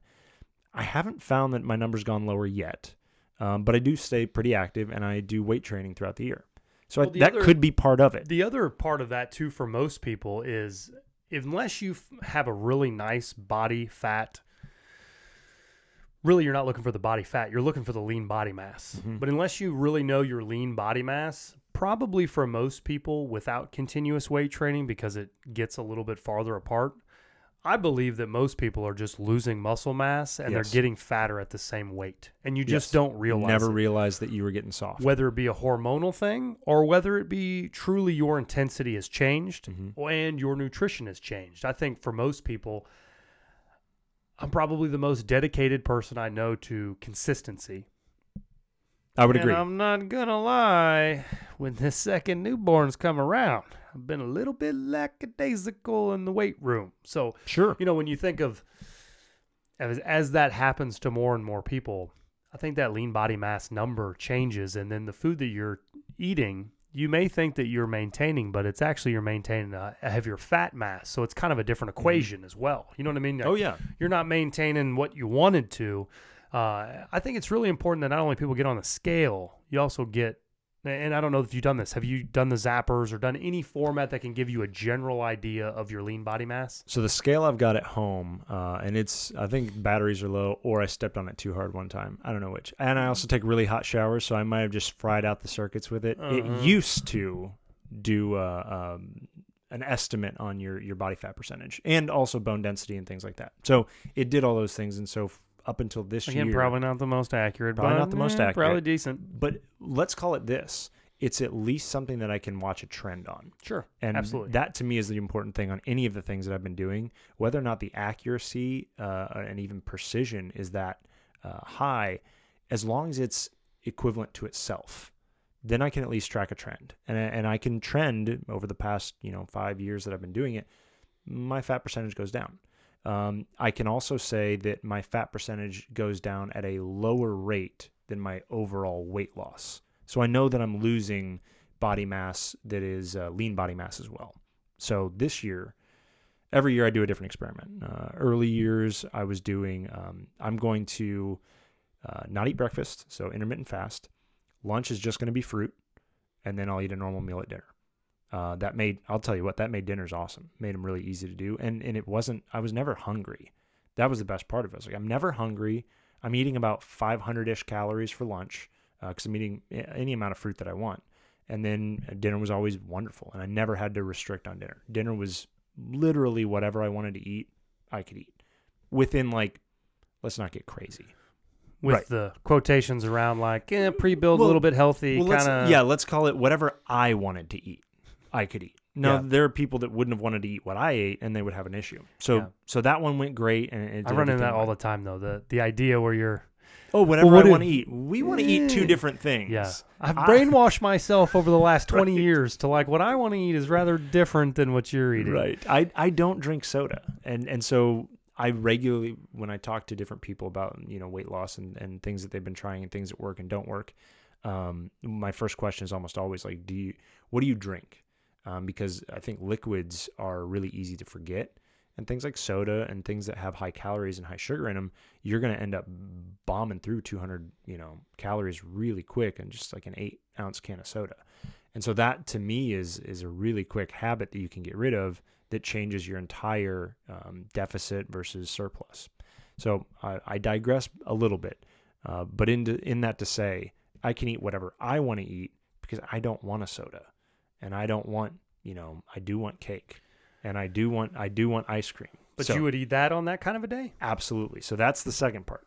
Hold the phone. Year 2 and 3 of doing my weight loss thing every single spring. I'd start out the exact same way. I would check what my current zero is. I would put myself in a 500 calorie to maybe 750 calorie deficit, depending on what kind of speed I want to get Playing with done. exercise in that number or not? I would. At that point, I stopped tracking exercise on my watch, so it wasn't adding it in. But I was exercising, so I was still, doing weightlifting. I was still doing HIIT style exercises, very calisthenic based. So even on the bottom level, how many workouts a week do you think you were getting? Three at minimum, and then maybe 4.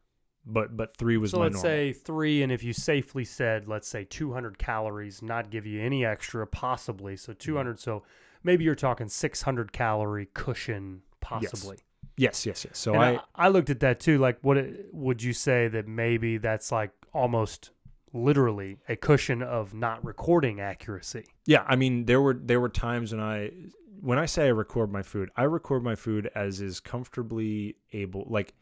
I am not weighing anything. Mm-hmm. And I had a friend who weighed his stuff, and his results were way faster and way more accurate and everything like that. Because he wasn't eating anything. I mean, he was, and I can't deny the man's willpower. He legitimately would weigh the food, cook the food, do the thing, and he got cut, and it worked. It's a testament to the science. Time. So that said, I didn't want that. It's not that I didn't want to be cut. It's that I didn't want to be so disciplined. You were lazy. You didn't want to do it. It sucks. Right. So I gave myself the fudging idea of I'm going to overestimate most of my food as far as volume per eat. Bingo. And then that would give me the idea that at the next meal, well, I maybe guessed right and I'm dead on, or maybe I guessed over and now I have 200 extra calories that I'm not accurate on, that I can make a mistake on this one. So I was always trying to overestimate my meals so that any error I had was in the positive. Sure. Because you still wanted the results, but I wanted to be lazy. Yeah, you made it easier. That's what you got to do. Yeah. Yep. That's a good plan. So that one, again, it's year 2 and 3. My plan was I wasn't doing fruit. I was doing a normal lunch, but it was low calorie lunch. I was still doing 700 calorie lunches. I still had my workouts, and then in the night I would eat less dinner because I wanted ice cream, and I had ice cream or dessert or some sort every day, and that's not an exaggeration. I mean, every day. Girl Scout cookies start coming out about this time of year. I ate Girl Scout cookies. I love cookie dough, and I don't mean I love making cookies. No, I mean, I like buying a tube of cookie dough and spooning the cookie dough into my face. Like, yum, yum. that's how I'm eating cookies. Yeah. This was every night. I always had it. And as long as it was under the calorie number for what I would expect to eat for the day. And the good thing is I can literally take a tablespoon and eat my cookie dough. So I know exactly how many tablespoons of cookie dough I'm eating. A seasoned vet. Yeah, like I know how bad I'm being. I still lost on the exact same trend that I expected to. Now, health-wise, what other things were happening, I couldn't tell you because those I would need blood draws to test. I would need calorimeters to. I would need calipers to start deciding like percent body fat, and I didn't do a lot of those things. So there's very good chance that I was losing more muscle than fat during all that time. If you were exercising still, Probably not, right? So that was my goal, and I ended up. Do you have any idea what your protein count was throughout the day?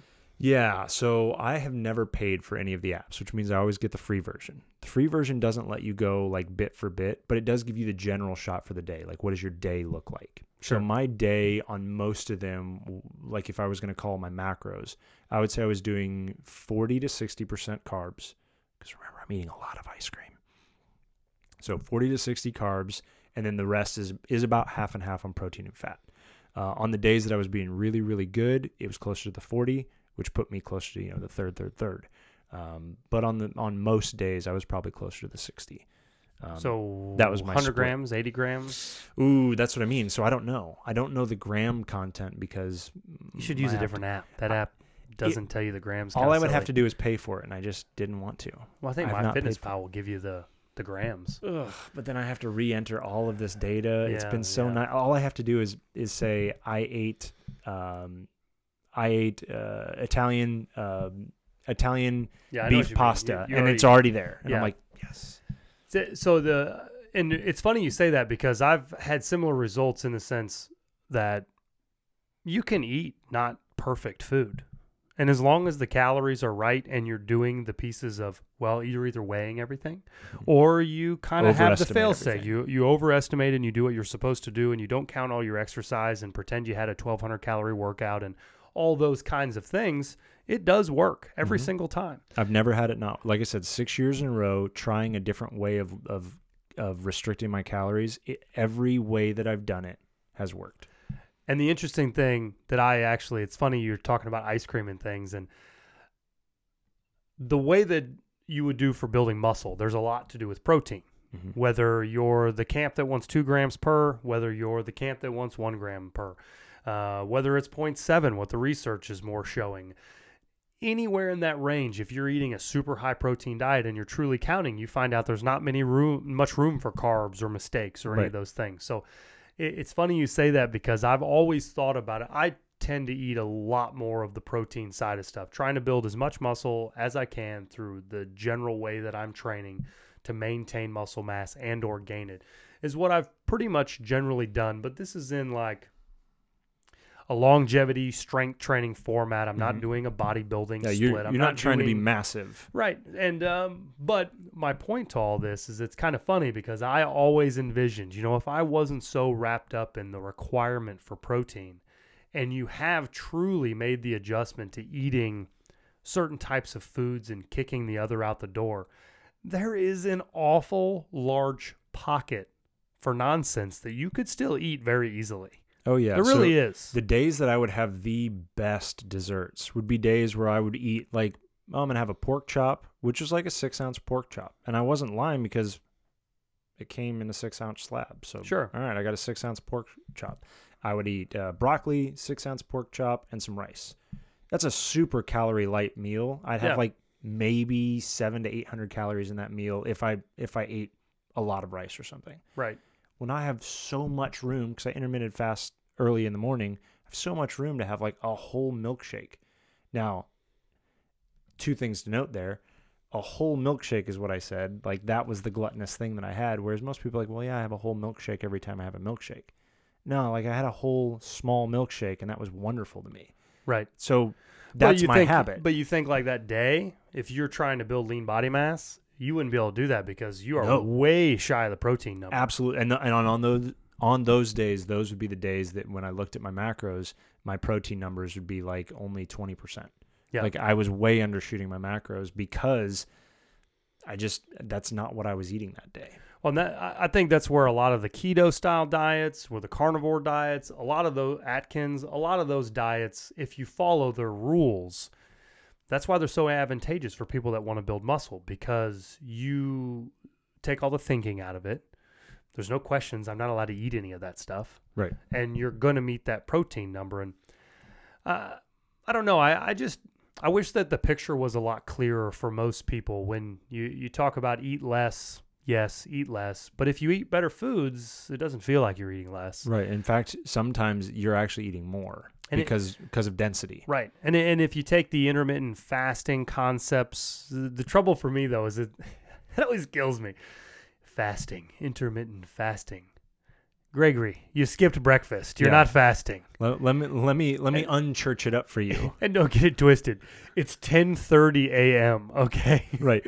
You're fasted a couple more hours. Yeah, you're eating your lunch now. Like it always kills me to hear these concepts. And then I really got a kick that research that we were talking about earlier. I got such a kick out of that with the mice. It's like to really be backing the idea of this intermittent fasting. That research just kind of like played into the idea. Well, and if we want to get really crazy, just to get for crazy's sake, for anybody that would have done that exact same study on a human, you're actually not hurting the human. Right. But you almost killed the rat.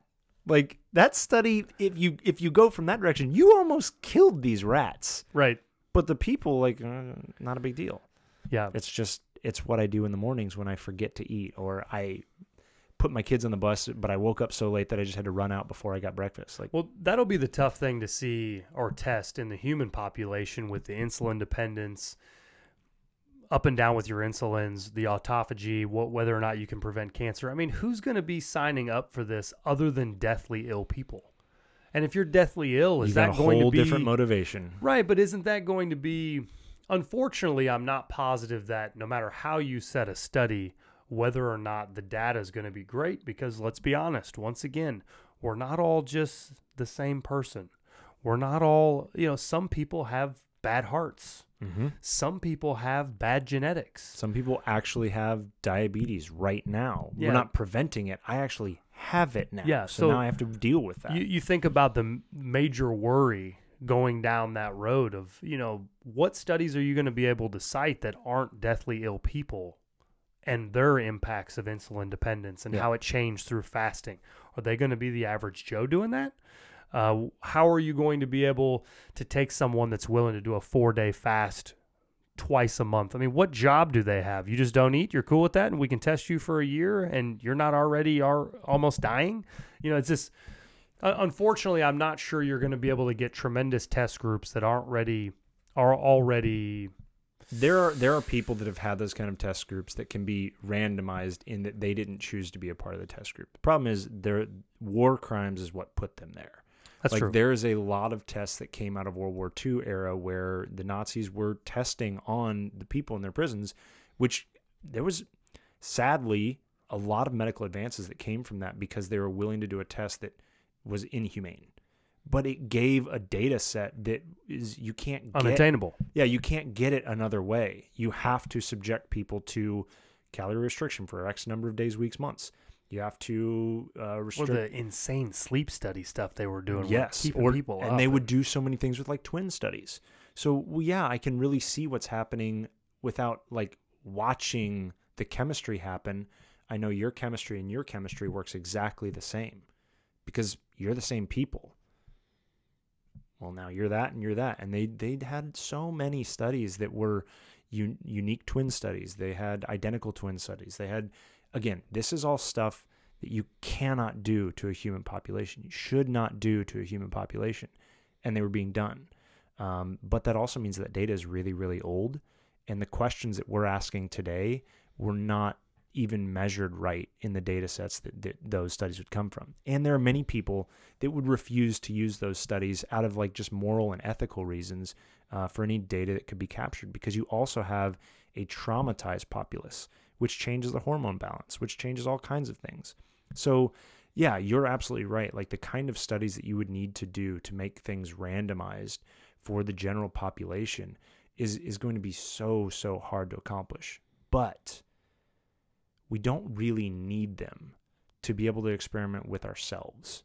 Like, I can run a study every single year when I try and drop weight and try a different thing and see what works and what doesn't work and what I feel good on and what I don't feel good on. And as long as I continue to like make a diary of those kinds of things, I can see for me what works. And if I'm not finding something that works, well, then I try the next thing and then the next thing, with my goal being I intend to lose weight and feel good doing it. And then for you, you might find that the fasting is really the way that you want to do it, because you get to be gluttonous in the times that you get to eat, and the hunger goes away regardless of whether you ate or not. So that's the way I want to do it. I just know I'll never go over 24 hours because I start cramping. And then the next person gets it and they go, I just love the whole 30. It's just easy. I don't have to think. I don't have to do anything like that. As long as I eat these types of foods, I'm good. It's all calorie restriction, as we've said, and it's all getting the same results. The question, and this is where it all hinges, is it something you can do longer term than the 4-week to 8-week calorie restriction weight loss time frame? Right. And that's the hinge point. Or on the other side of it, I've had great success managing my body fat because I test all of them. I don't even know that you couldn't go about it like that. Yeah. Are you I bored? do this on January. I do this in February. I do this because I wanted to. Have you ever started a diet? Tell me you're not motivated. Right. Okay, I got to do this. I need to get these Tupperwares. I got to set this up. What are we going to be doing on Tuesday night? I need to prepare for that. You know, once you get all these questions going, you're into it. You're motivated for 30 days. I'm so tired of this now. I'll just start a new one. Yeah. Get off your hill. There is no hill. Yeah. They're all calorie restriction. You know what I mean? That's the ultimate idea of, if you're bored and you can't stick to it, the hierarchy of need is, can you stick to a calorie restriction or a balanced diet? Oh, you can't now. You're bored of this. You don't like a carnivore diet. I'm so tired of needing a handful of peanuts to be able to open my mouth. Isn't it the peanuts diet? What was it called? Right. Yeah. Switch yes, diets. It's like, okay, I've but run the trick its course. is, don't allow the pendulum swing. You know, you don't, and I think, as I've talked to different people that have done a calorie restriction of one type or another, or a fad diet of one type or another, it works. Then they start getting discouraged, and then they start gaining the weight back, and they don't pull the chute early enough. Change diets. Do something else. Never stop getting on the scale. If you worked your tail off enough to lose the weight, and I'll give you a prime example in myself. Okay. I do the same thing as you. I cycle. So in the summertime, when I'm doing lots of outdoor activities, boating with the kids, doing those types of things, I am not locked and loaded on perfect diet planning. Are we going to talk about your 2 years ago, or maybe it was just last year, where you didn't look at the scale for a while? Yeah, and I gained like 26 pounds. This is a good one. Yeah. So Yeah, let's go through this. Yeah, so that's how I eat. Right. That's how I like to eat. Gonna eat enough to gain 26 pounds in a year. Yeah. So, not measuring. What was that? I think it was 2 years ago. Maybe 3. I think it was 3. We'll say 3. I think it was 3. Because last year I didn't. So I guess let's call it 2019. Yeah. It was before COVID. Yeah. Yep. So in that regard, summer came around, doing tons of outdoor activities. The weight training started to fade more as I got addicted to skiing more and more on this chair. And I was doing that so much that I was so sore. I mean, learning all these flips and gymnastic moves, I was so sore that I stopped weight training. And one of the biggest reasons why I did was I felt like my biceps were going to tear. All that extra overload, getting jerked and things. I did biceps. I remember it. I didn't work out for like a week, and I'm like, I got to get back into this. Got to stay consistent. So I had a normal upper body workout. I was going to get back into my splits, and I did biceps, and I went for, I did biceps like I like to do them. And I went and skied that day, and I thought I tore my bicep. My right bicep was so mad for like 4 days. It took me quite a while. So that kind of led to where I wasn't. All right, well, I just won't work out as much. Let me scale it back for a little bit. I got 1 more month, 2 more months left in the season. I wanted to get this flip down, so I need to be able to take the punishment. So, yeah, I ex-nayed the working out for probably the first time in, I don't know, 15, 16 years. But you kept weighing in? No, I didn't do anything. Right. No, I didn't do anything. And there's two pieces of this. We'll talk muscle and then we'll talk body fat. So what had happened, I always weigh. I shouldn't say I never weighed. I didn't weigh every single day. I jumped on the scale after 3 weeks and I'm looking at it and I'm like, I'm still good. I can deal with that. Yeah, 215. I think at that time I was bouncing like 208, 209. And when I got up to like 213, I didn't think much of it. Well, the best part is you're like, well, pounds. you know what? I'm probably heavy today because I haven't gone to the bathroom yet. You give yourself the easy out. Right. Because you only measured once this week. Right, yeah. No big deal. I'm going to be just fine. Another week goes by, getting better and better at skiing. Still same boat, not working out, skiing every day, or as much as I can. And I think it was like maybe the end of October. Yeah, it was October to November when we had the conversation. Yeah, end of October, I started lifting again. And the surprising thing is I was maybe 220, 221, which is probably the most I had weighed in a really long time. And I was not working out. So I knew what this meant. It was soft. And what had happened was... So what had happened? So I started lifting weights, and by week 2, I gained another 6 pounds. Because now you're bulking now. Yeah, well, one of the craziest things that I found in that whole cycle, and I tested it again to know whether or not that was the case, but just like carbohydrate or calorie restriction, you'll lose some water weight. You know, anybody that says that they've restricted their calories for 5 or 6 days, of course you lost 5 pounds. It's all water, no fat, no fat whatsoever. You can't burn fat that fast. It didn't happen. It's water. And what I found was interesting for those of you that are super consistent working out, they're out there. You're probably listening. When you start working out again, you will gain 4 to 6 pounds of water weight stored in muscles and all the other areas throughout your body that you did not know that your chubbiness is actually chubbier than you thought. Because I didn't realize that. You know, when you're working out all the time, right? If you work out all the time and then you stop working out, and you weigh your the same, zero actually goes down a little bit. That's a bad thing if you weigh the same. Because your fat went up. Fat went up, lean body mass went down. And basically, so what I'd found that from June-ish, a big back scale of working out, to late October, I went from about 208 to 228. And I think 231 was my highest. So we're talking 20 plus pounds of weight. Now we're also finding it was 20 plus pounds of mostly fat tissue. Just fat. All right. So now you've got that. And I think a lot of people will look at someone like you and go, well, you don't really have that kind of issue. And there was a guy that I couldn't even tell you his name right now that went and he decided he was going to gain 100 pounds of fat and take it back off just to try and see what do my clients have to go through and mentally as well as physiologically. So in this scenario, you are like many of your clients who come to you during your training sessions, trying to figure out how am I going to lose this 20 pounds, which for me, I've never had to lose 20 pounds. I've stayed within 10 of what I wanted on purpose because I watch my weight as often as I can. That what you're doing, I mean, you have to. So now you've gone over the 10, you're in the 20. How did it go away?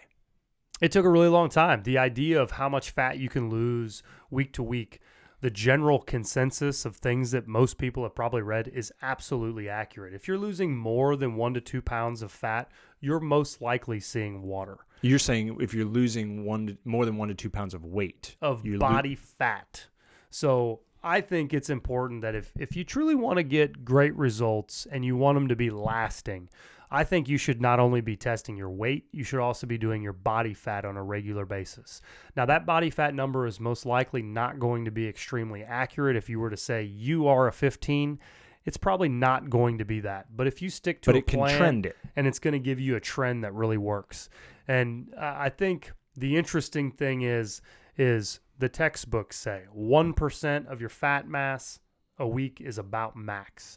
The bodybuilders say 1% of your fat mass, all of them all line up, and they do see the results because they have the grit and the grind to do it to get ready for a competition. Yep. It's D-Day, got to be there. And I would say in every single version of doing any of these cycles, it's exactly true. If you're losing more weight than 1 to 2%, which tends to be pounds for most people. So say you weigh 300 pounds and you find that your fat mass is X. Well, if you take 1% of that, basically that is probably going to be your most optimal results that you could achieve is 1% of your fat pounds mass. Does that make sense? So that would mean we'll just say I go home and I buy one of those electronic fat percentage thing. Yeah. It says that I'm 30%, and we'll do easy numbers because I'm terrible at math. It says 30% of my body fat is fat. Or sorry, 30% of my body weight is fat. And for easy numbers, we'll say I weigh 100 pounds. This is a weird looking human, but Yeah. I weigh 100 pounds. Small adult. That means 30 pounds of that 100 pounds is fat. That's what 30% means. Yep. So it's really easy math. This stuff's easy to sort through. And then you sit there and you go, if I'm losing 1% of my 30 pounds, what is that number? So you can plug in whatever number you are at home and whatever Bingo. number you were and get your actual numbers that you're trying to lose per week then. That is the meat and potatoes of like real fat loss. It's not just weight loss. It's fat loss. Yeah, you don't want to lose the other stuff. Yeah, you don't want to lose lean body mass. You don't want to lose anything other than fat. So if you truly wanted to do this, you use the scale as an indication of success. And what I mean by that is if I get on the scale in the morning, then that is my most dehydrated point of the day. Yep. That's my lightest. That's my light stomach, eating proper food. I mean, I've digested everything. That's probably going to be my lightest. Most people say just to get on the scale in the morning. I say get on the scale in the morning and the night. The reason for that is because when you get on there at night, it is an insanely easy way to know whether or not you counted correctly. And for me, counting calories is absolutely essential to learn the foods that you're eating. It teaches you what foods you should be eating.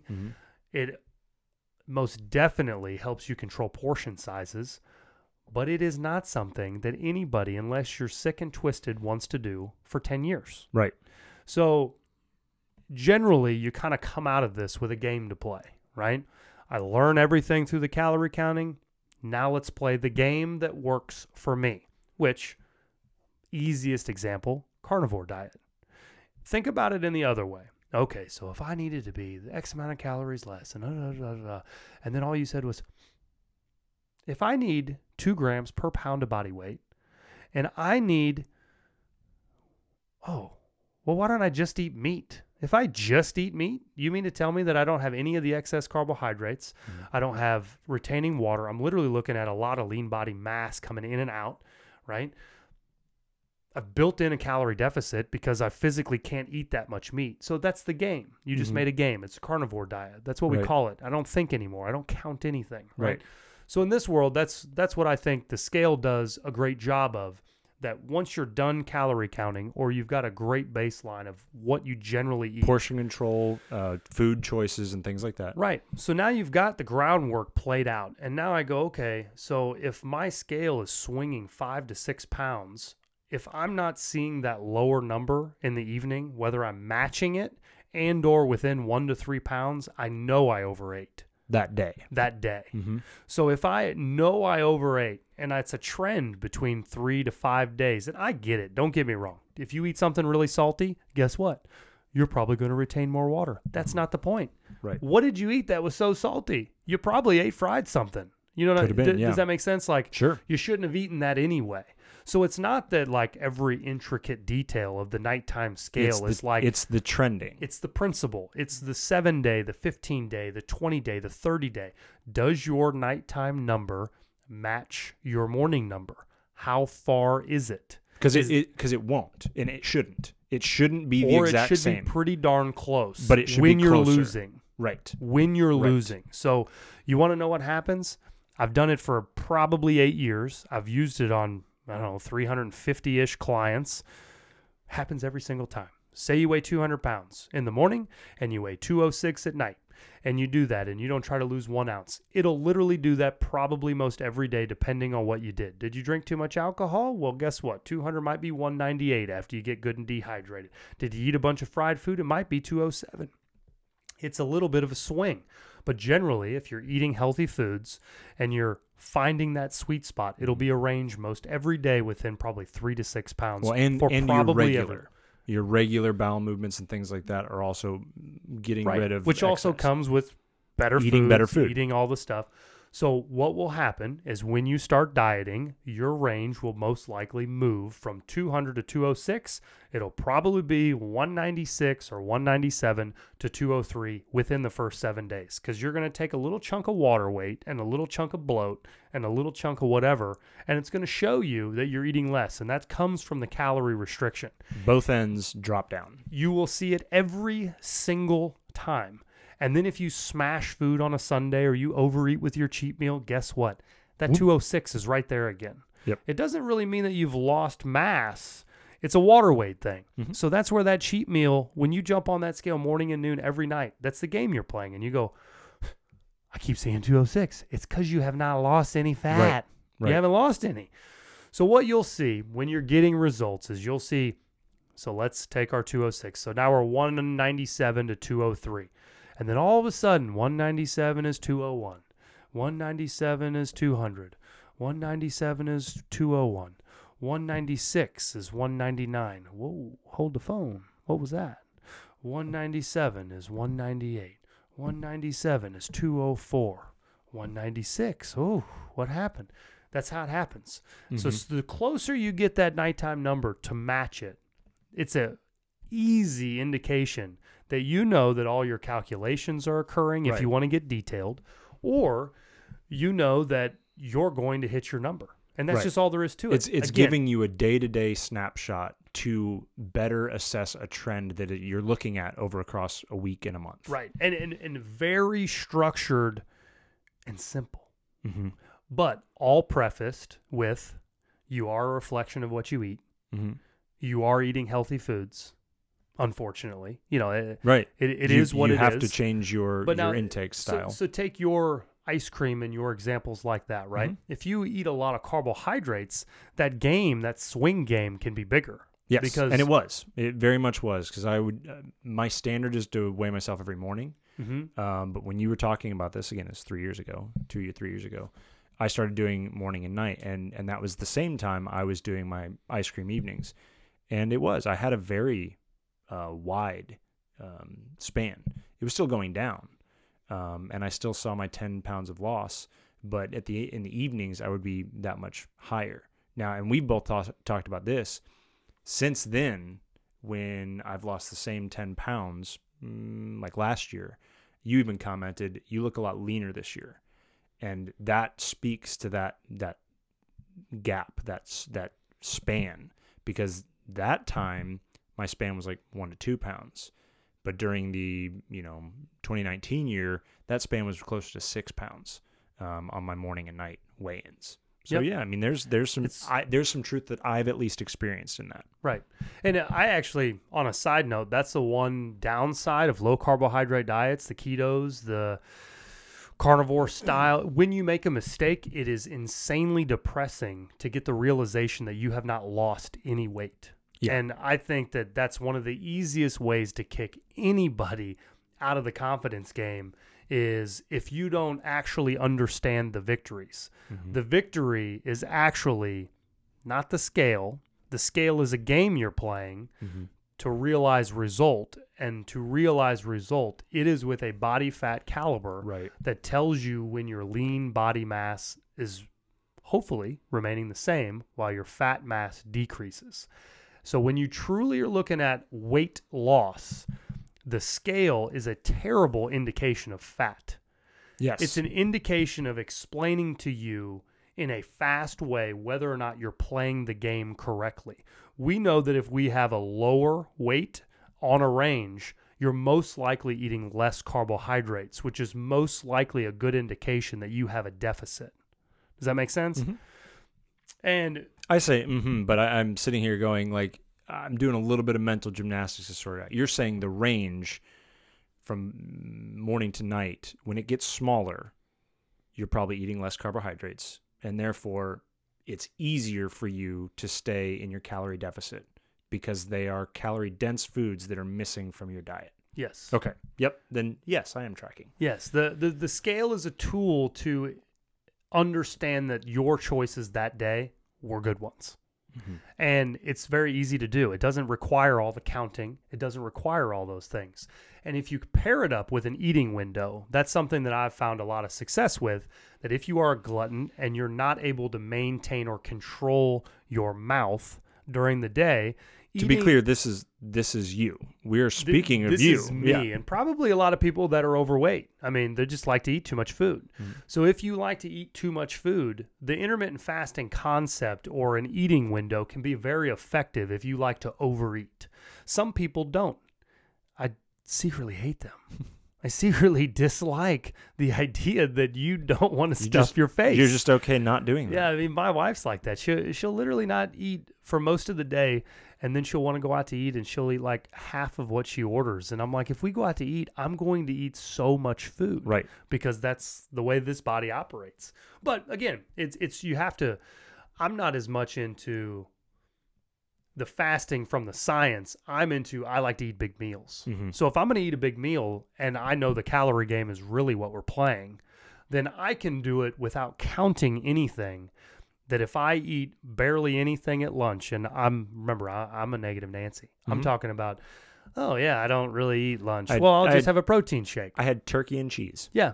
My goal is to go eat nothing. If I'm a little hungry in the day and know I need to get to 150, 60 grams of protein, that means that by noon on, I got to start getting a little protein consumption because I'm probably only getting 60 at its best for dinner.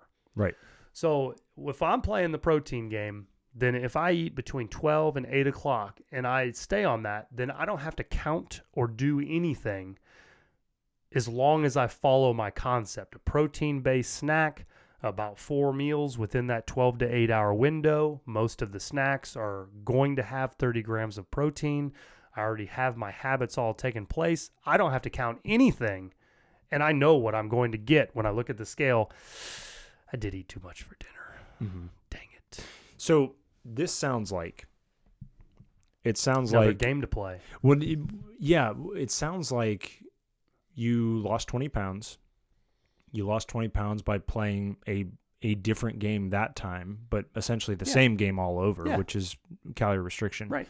And that one was easy enough for you because it fit all of the ways that you already like to be. Yeah, I want to eat a lot when I eat. Right. So I want to make sure I save it to when I'm going to eat.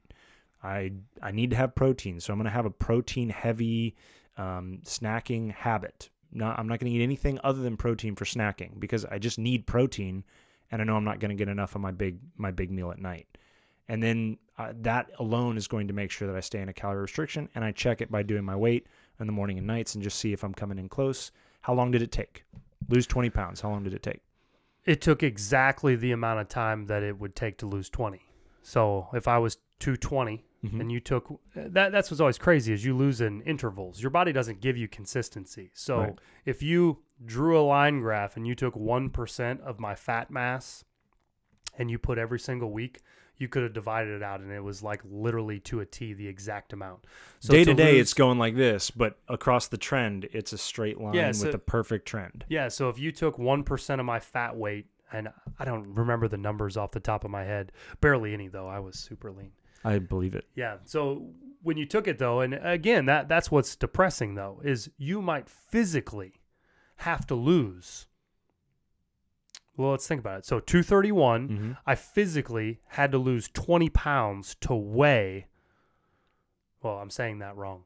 231, I physically lost 31 pounds on the scale. Because you got down to 200. To weigh when I was done restricting heavily, like 208.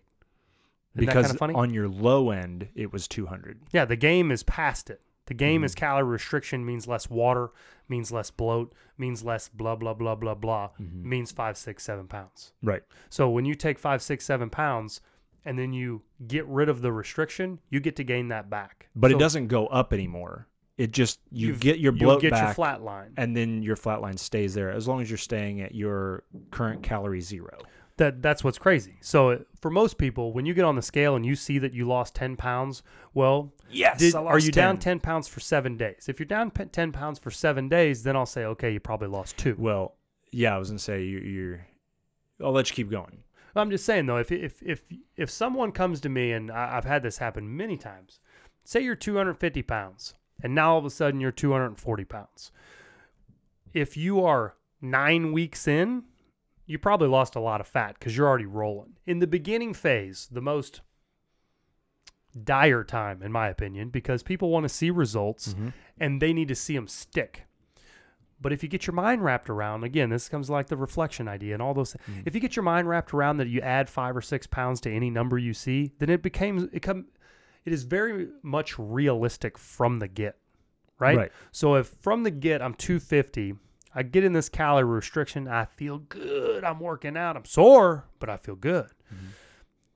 242, week 2 weigh-in, I'm weighing down 10 pounds. Love it. So what I like to make sure that anybody realizes, add 7 to 8 pounds of that, because it is all water retention and those types of things from your stuff. So you may have lost 2 pounds. And if you take the Zap which machine, is good. Yeah. Like, that's the thing. That's good. Get your head wrapped around the game, right?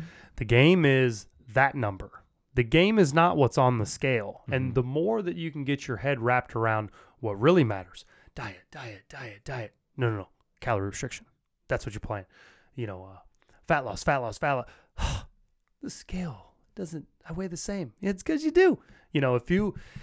How many people I've ever seen go from 250 to 240 if I had $1, and then when they stopped, they were 252. It would blow your mind.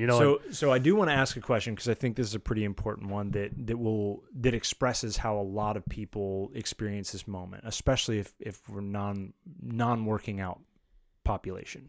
Because I experienced it when I started working out and I'm talking like weightlifting working out, or not bodybuilding. Any of you listeners, we're not talking about bodybuilding. We're talking about being in shape and just going into the gym and doing a standard weight-based workout. So my wife is one of these people. I've been one of these people. I think many people have this experience, especially if the scale is the way I'm determining whether I'm succeeding or not. Right. You start on our calorie restriction to a degree. Maybe we're just staying at calorie 0, and I start working out. And all of a sudden, I weigh 5 pounds more. And I don't mean all of a sudden. I don't mean like day 1 or day 2. I mean like week 3. And I alluded to that earlier. Right. So what's happening there in a more specific to this scenario conversation? Think about it like this. There's literally... The only way to explain it's way more complicated, but think of it as literally 2 different systems doing nearly the same thing.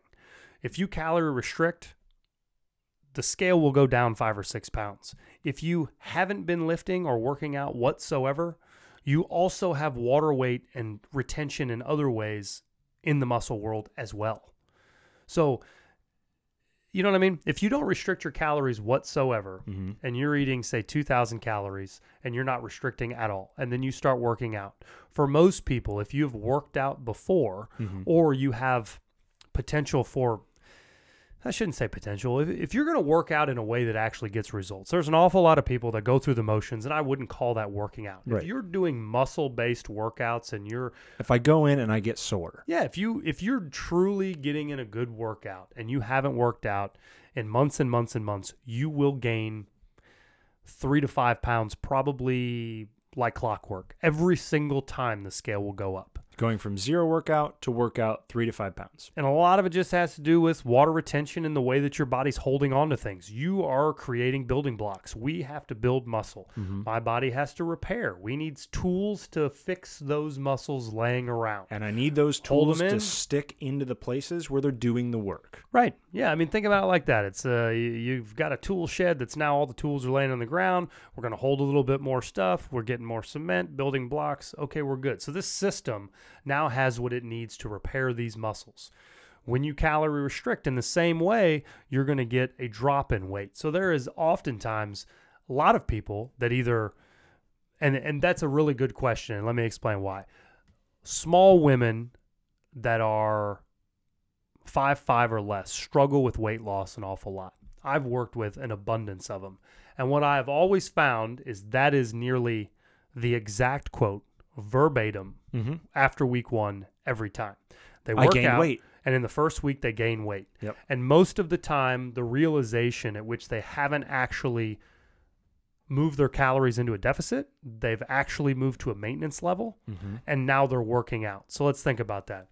they were gaining weight every single day by what they were eating and just didn't realize it because their metabolic burn is where it is. Yeah. If you're an And they're office probably worker, small. You can even say, like, we don't have to gain a pound a week. We Sure. can be gaining 10 grams a week. yeah, so It's still a 3,500 gain. calories is a pound. So say you're just 1,000 up in a week. You're not going to see, well, I guess you could even say less. Say you're 400 up, but you're still 400 up. So if you literally cut out 500 calories in your diet, let's be honest, that is Across a week. 500 what's across a 100 week. of 135. I mean, you're talking like 3, 4, probably butchered, but maybe 4% of what you need to lose a pound. So what would you call that? Nothing. Yeah, you're there. A wash. You're at maintenance. And that's what I think is happening more often than not, is that bracket, that demographic, that type of an individual is actually gaining weight every single day. And when they join some kind of an initial phase workout program and or eating schedule, they get really close to maintenance because they're shocked at how little they truly have to eat unless they change every food they eat to super healthy foods. Then they'll get to eat more. But you brought it to a maintenance, then you worked out, and now you're retaining a little bit more water and you gain 3 pounds. And everyone's insanely depressed. And I say, well, let's look at your caloric intake because probably you didn't. We shouldn't have gained. If we gained, that means you're not eating few enough calories, or your choices are terrible, or you didn't work out before, and this is your fluff. And I think the reason I want to bring any of that up because it is weight loss is, I would say, 90% mental. The consistency and the motivation. The system is the system. Whatever system you choose that creates calorie restriction is effective. It just is. It's when the basic system is right, calorie restriction versus calorie, use, you're going to lose. How you do that, how you get there, how you decide to maintain that's the game. That's the 90% we're talking about. Right. And I think in those moments, but I thought I was doing the calorie restriction. I thought I was doing the thing and I still gained.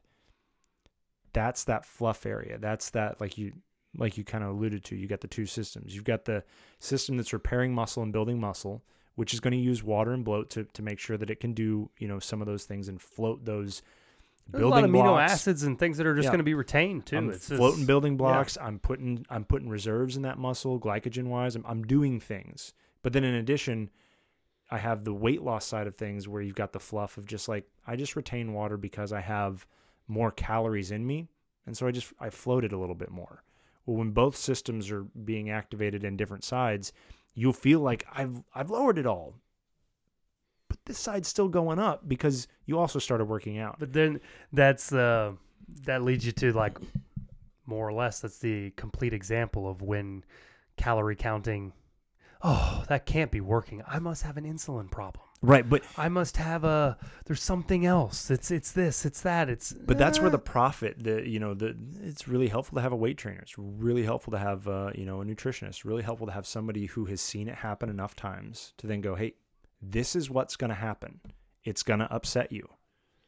We keep working. The moment that this is going to be important is at the end of 4 weeks.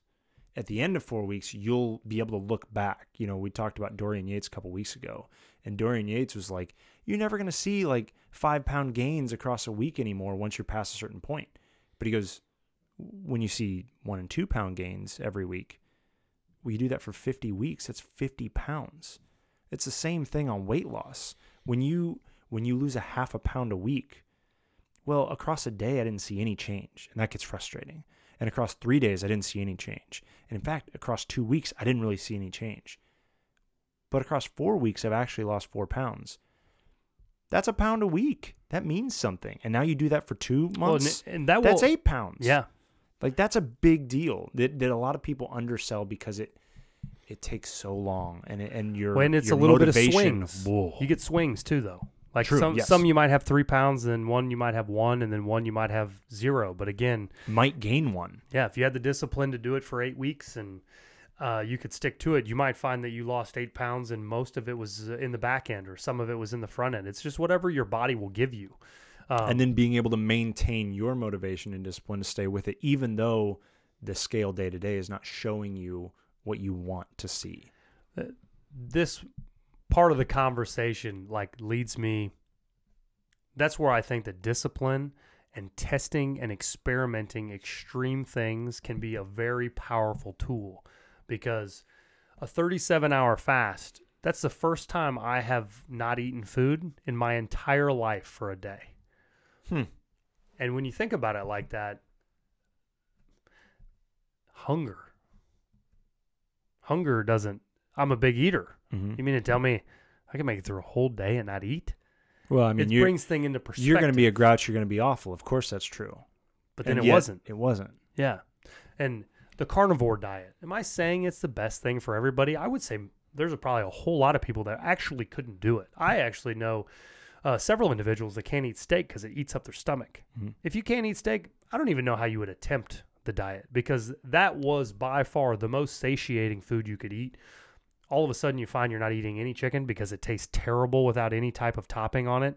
Or unless you want a marinade, which again, you couldn't do. I was doing a pretty strict version of it. Sugars are in most marinades. The only thing that you could eat that was like, I feel pretty good, was a steak. Mm-hmm. So whenever you do these types of things, I think it's insanely easy to control all the variables on a more structured diet plan that allows for more freedom. Your example of calorie restriction, still eating ice cream. I don't know that you could really do that type of a game plan if you were trying to really put on a lot of lean body mass. No. Because you would have eaten up too many of your calories in the restriction, not being a protein-based approach. No, every day that I did it, I was bad on macros. My macros were awful. But probably 98% of the people out there could insanely benefit from the idea that all you need to do is restrict your calories and play that game. And if you get bored and you find that you can't keep restricting your calories, then play a different game for a little while. Mm-hmm. Or take a break and go back to maintenance level for a while. Yeah. If you take a break for just 2 weeks and go to a maintenance level, first of all, you get to give yourself back 500 calories a day. That's a huge deal. It feels great. Now, the maintenance level, you're going to see that 5-pound swing up again because you're going back to your bloat, which is fine. You knew it was coming. The 5 pounds is coming, and it's not an actual 5 pounds. It's just the cushion that you were already going to have once you stopped being in a deficit. So as long as you're prepared to see the 5 pounds come, because it'll go right back away as soon as you start your deficit again. As soon as you know that that's coming, you spend your 2 weeks going back to a normal thing and say, now I'm going to kick back into this diet.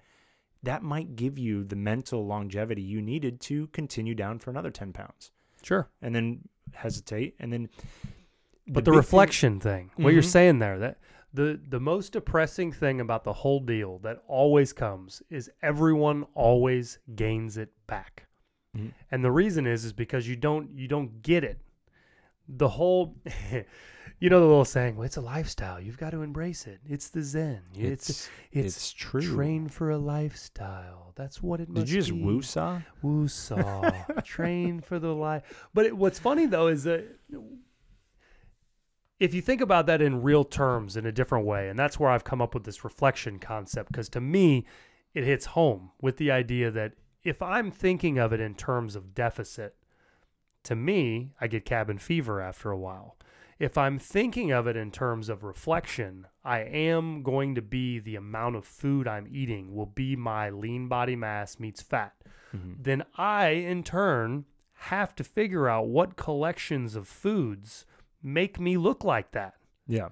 You basically eat like the person. I mean, I've heard many people say that. Eat like the person you intend to be. Yeah, and if you don't realize that, like, no, that is how much food you have to eat to be that size, because it takes less for your body to move in general, whatever. Like the calories lower because you weigh less.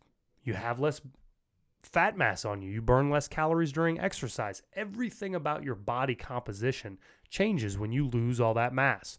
So when it comes to that point in time, when you get the realization that if you even want to get littler than that, it too probably has to change that equation. Mm-hmm. You either have to exercise more, or you have to eat less, or you have to eat way cleaner. Yeah. Because that's the new you. Yeah. It's funny too, because you kind of hint at the processes that burn calories there, because you're like, you either eat less or you do more. And there's like really 4 ways that your body spends energy. And those 4 ways, I think, are the things that people like, oh, well, it's probably just getting lost in the numbers. It's not. Like, the numbers are all there. You got your basal metabolic rate, which is just you're alive. It means it keeps your temperature up, heart beating, and lungs working. Like, that's your basal. Then you've got your how much energy does it cost to digest a food? Because different foods cost different energies to digest. So that's another amount of calories you can dump in there. So the common one is like, oh, it costs more energy to digest celery than calories that it gives you. That's the extreme example. It probably is true because it's mostly like shoestrings and water. Like, it's nothing. So you got those 2 things, and those you can't really do much about. Like, I can't put a hand on those and crank them at all. My basal metabolic will go up and down with things that are happening that are kind of outside of my control. The type of food I eat, I can eat a higher threshold, like it costs more energy to burn this food. I can eat more of that. That's helpful. I can put a knob on that. But then the other ones are your activity levels. And I think most people are aware of that one. Oh, I exercise more. I get to put a hand on that crank and turn up my calorie usage in a day. So calories in goes down because I'm eating a different kind of food. Calories out goes up because I'm exercising more. But there's this other weird one. Maybe we can talk a little bit about it. That is the one that is, it's like the ghost number. And it's the one that everyone like can either be blaming for the problems, it can be blaming for their results, could be like, it's a really weird number. And it's the NEAT score, which is like non-exercise. So this is not intentional movements to lose weight or to lose calories or to do any of those things.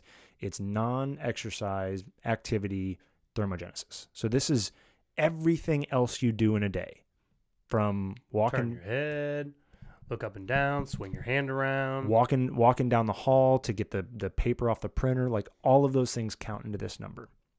And the weird part about it is, and there's not a ton of studies that really nail it down because the amount of blood draws you'd have to do and the amount of, but there's at least enough studies to recognize that there is a hormonal shift that occurs. When you start calorie restricting, your body starts becoming less motivated to do those things. And that looks like everything from like, I don't bounce my leg as much. That looks like everything from like, the remote's all the way across the room and I really don't like this show, but I'm not going to change the channel because I don't want to go all the way over there to get the remote. It looks like I become very aware of how many times I got to go to the printer. So I'm going to print all of my things off right now. So I only go there once and then I come back. All of those things add up. Most of the time on the background. Like, I don't have my hand on this dial because I'm never thinking about this dial. And that dial can have everything from like as low as a couple hundred calories on it to like 400-600 calories on a person that is a lot more just naturally active. That is a huge number when you're trying to discern where your baseline zero is. Well, you think about these apps are recommending that you cut 500 calories out a day. So if you're talking about general movements throughout the day and moving more gets you 300 to 400 calories, it can have a major impact if... Yes. Well, and especially if that occurs and you don't know it. So, all right, I found my zero, and this is kind of what I think happened a couple times during mine, where I had to further restrict my calories. I'd hit my zero. I know where my zero's at. I go 500 under that, and I start losing my weight. And then I hit that plateau where I'm like, well, why am I not losing weight anymore?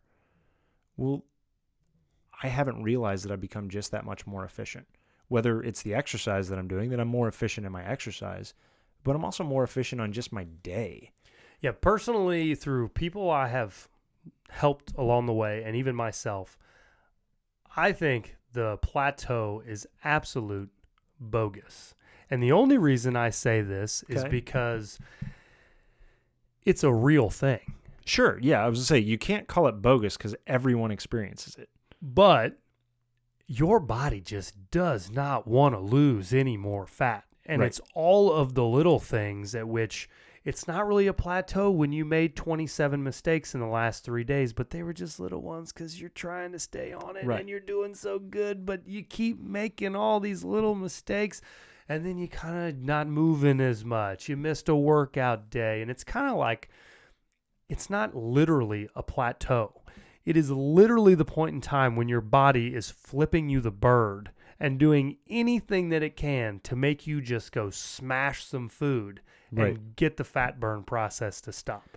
Right, because it's not that it doesn't want to burn calories. It's just that it wants to burn the easy calories, which is not the fat calories. Right. So the plateau, in my opinion, it's not a real thing that's preventing you. It's not a blockade that's set up.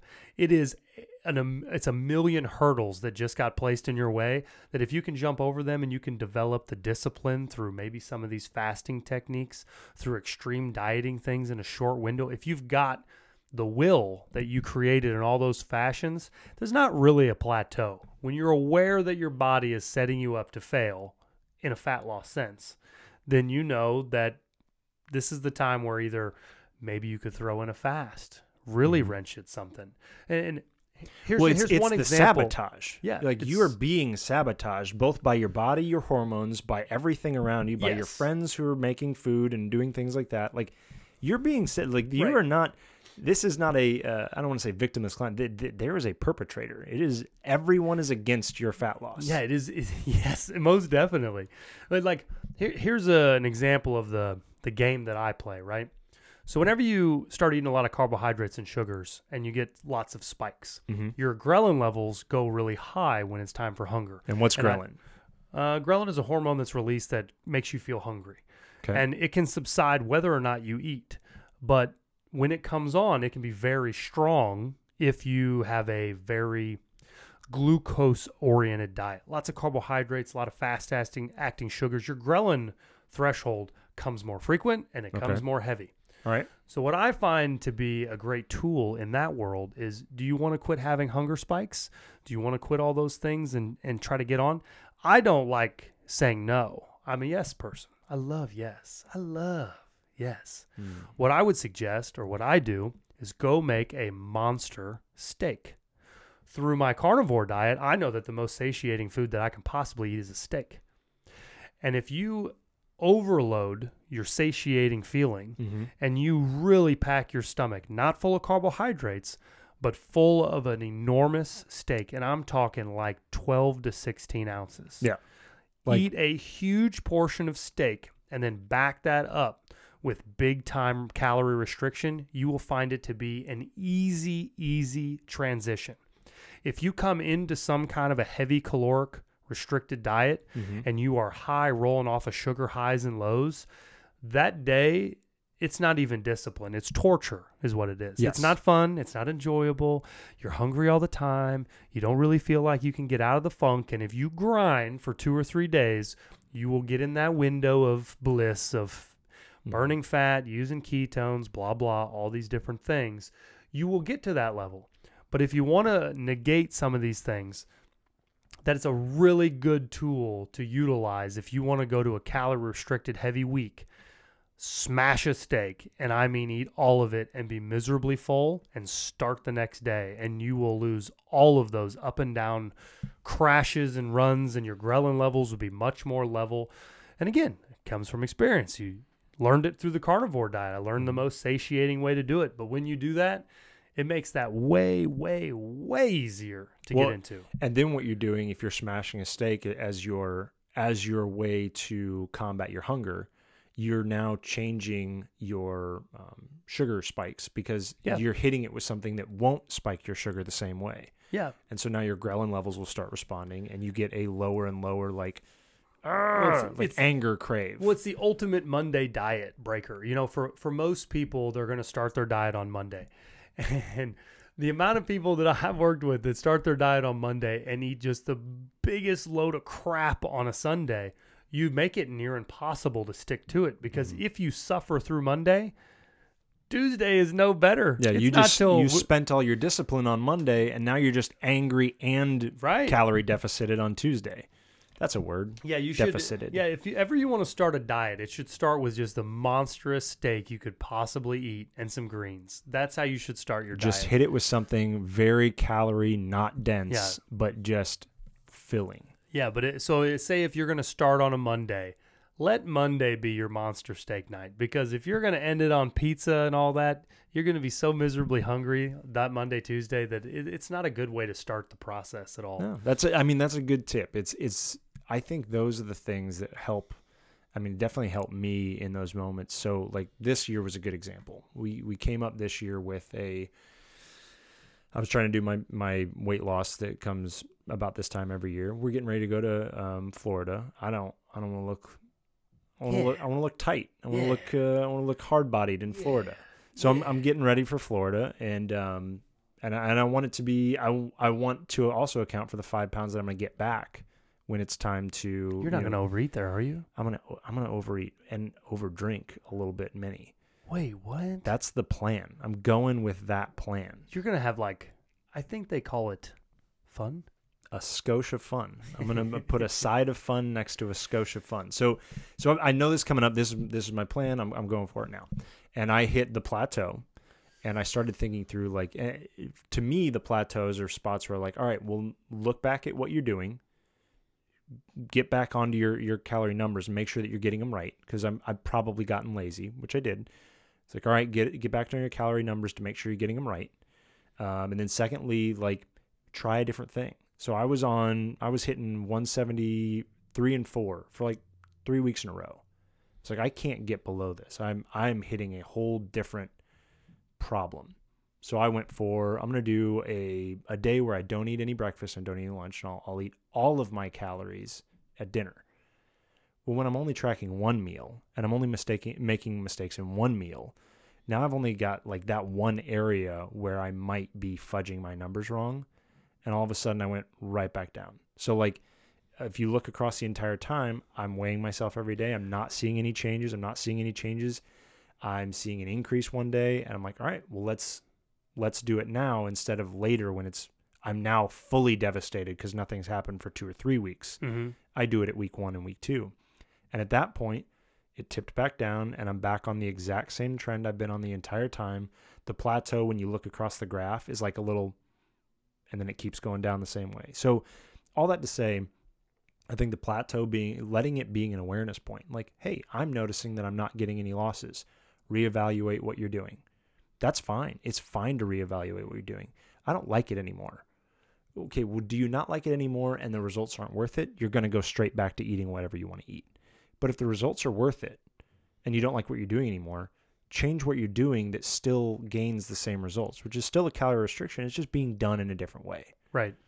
I like it. I think all of our conversation today has been super, in my opinion, liberating. There is really only one thing that is important. It's calorie restriction. Mm-hmm. Everything else is whatever works for you.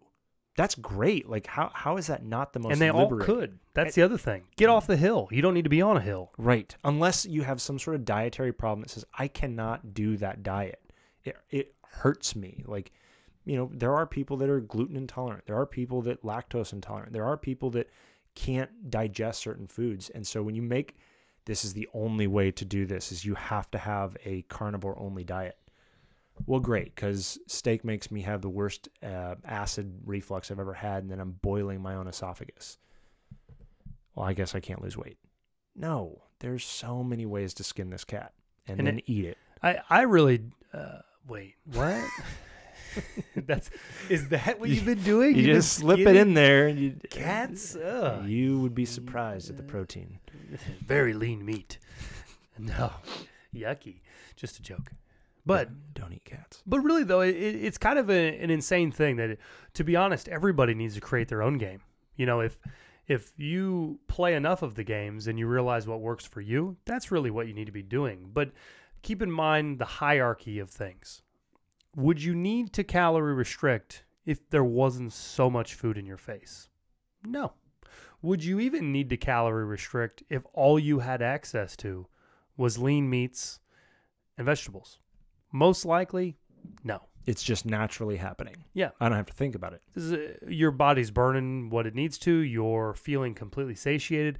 In the carnivore diet, another thing I learned in that was when you do eat an abundance of food and it's actually food that's super lean, I still struggled to get to my caloric intake. Mm-hmm. I was losing a lot of weight because I was tracking everything and I was struggling to get to 3,200 calories to maintain my weight. Just stuffing another thing of beef in your face. I'm not eating another pound of ground beef today to get to my caloric intake. So, you kind of learn that if you really just were eating good foods, you don't have to do any of this. You don't have to think about it All as much. of the shenanigans are built around, how do I get to eat a bunch of junk I and want my possibly cake. consume some alcohol and then maybe have some desserts and still be super ripped? Right, which is almost impossible because any one of those things are desserts, and desserts by their very nature are in excess of your normal eating habits. Right. Wah, But wah. nonetheless, I mean, I don't really mean it as a depressing thing, but understand the game.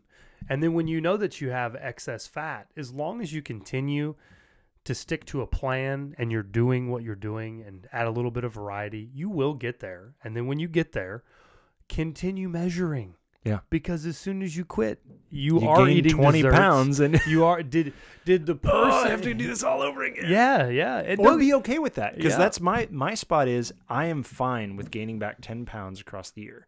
Now, that does mean that I eat in a certain way. You know, I've learned my portion sizes and I've learned those things, and so I do that most of the year anyway. But when I get lazy and I don't keep tracking stuff, I slowly, over the course of a year, gain about 10 pounds. Gaining 10 pounds a year is a pretty normal thing that most people say that they end up doing. But if you take 3 months out of every year to go back down to the weight that you intended to be, you can gain 10 pounds every year of your life. I agree. And stay the same weight. That's something that I think that I've been doing that as well. I don't really see how you can live life and enjoy and go on vacations or take some breaks from eating and not have bad choices. Because if you do, you will gain weight. It's that simple. Mm-hmm. The caloric intake, the increase in caloric intake, eating foods that are delicious. And I mean, I get you can cook some healthy foods, extra good. They're not cake. Yeah. But if you're going to be eating cake, you're going to be in excess and you're going to gain weight. But if you continually get on like some kind of a cycle throughout the year of you're going to lose the body fat. But I would say one other suggestion in that is I believe everyone should get on the bandwagon of the scale deal as well as a body fat caliber. Because if you don't, you'll find as you age that lean body mass number continually goes lower and your fat goes higher at the same weight. So if you're only using the scale and you get to that 210, what you'll find is that sooner or later in some of those years, you're going to get a little kick. You might be 212, you might be 214, and you can't seem to get rid of it quite as easy, and you don't know why it's not getting to 210. It's actually a worse story than what you thought. You've lost lean body mass, and you're not losing the fat. So every year, you may be holding on to a half a pound more fat, 3/4 of a pound of fat. You got to the same spot on the scale, so you didn't shed any more weight. 4 years go down the road, man, I just can't lose this last 5 pounds. It's because you're fatter. It's because all the previous years up to now, you've actually been losing lean mass, and you've run out of lean mass to lose. Yeah, so it's rather important, I think, and this is new to me. This is the last 24, probably not even that, maybe 16 months. I've started really looking at this body fat measuring process, an intricate part of the game. My game is scale in the morning, scale at night, indefinitely. I will do it forever because I have had too many instances where putting on 15 and 16 pounds, just not paying attention, Snuck up on you. is not fun to lose that amount of fat. Can it be done? Absolutely. Is it enjoyable? No. So, I think that doing the body fat is a faster indication of, oh, you literally have losing the gained right thing? 5 pounds of fat. Right. Hold the phone. You know that's going to take you 6 weeks, don't you? Right. Yeah, I think that's the other thing too, because I've talked to some other people that have said to me, well, it's easy for you. You've always stayed lean. Well, yeah, I've made choices that make me, I don't drink soda. I mean, I do eat cake, but when I eat cake, it's because I also didn't eat breakfast, like it is true. It is easier for me because I have a certain number of habits that are just normal for me now. But the second part is, it also sucks. Every spring sucks. Right. Make no mistake. It sucks. Like, Yeah. I'm hungry right now. I want to eat right now. But I know that my goal is important, and I want to keep that goal every year because I never want to get outside of my 10-pound range. And I know that to keep my 10-pound range, I got to get down to the bottom of the 10-pound range. So to me, that's more important than how much it sucks right now. And as long as I know that it's going to suck every year, it doesn't surprise me. every spring's going to suck a little bit. Unfortunately, in my situation with more experience, I'm learning that I want it to suck less. Yeah. So I'm not, but I'm meaning like I'm trying. After that one, I have gone less far. You're saying don't ever make it a 20. That's where Let's the body make it a 10. Let's make it a 5. Yeah, because when you really go off of body fat and you find that you got your body fat up around 20, there is no fast track if that's your measurement. To get 5% off your body takes a really, really long time. Months. Yeah, and to me, I think it's a done deal. If I could work in, even if the 37-hour fasting, if I do more testing and I can find that skipping a meal like once a month, twice a month, skip a day, could give me the cushion that you need. 3,500 calories out of the course of a month. If I did 2 days a month, that's literally almost 2 full pounds. Or take the other way, let's not talk pounds. It's 7,000 calories of mistakes, slight mistakes that I can make. You know, whether I'm a little over here, whether I didn't quite get enough exercise in. Had a birthday party I went to with a friend and drank more that weekend. Yeah, all of those things. I'm more interested in the template, not the day-to-day.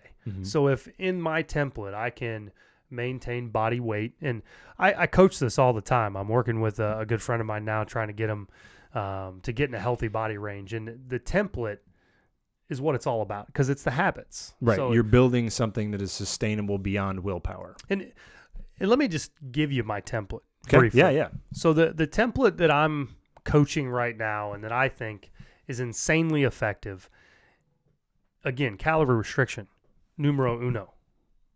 But what I'm preaching right now, scale in the morning, scale at night. High protein choices all the time, less carbohydrates. I would say next to no carbohydrates through breads and anything like that. Your general consensus is you should be eating meat and you should be eating vegetables a couple times a week, not even every day. And you can start eating from 12 to 8 p.m. Don't eat after that, and eat about every 2 or 3 hours, and make sure you stick to that schedule, because in 3 weeks when you get that plateau effect and you feel like dumpiness and you want to start skipping everything, you will prolong that window if you actually eat every 2 to 3 hours.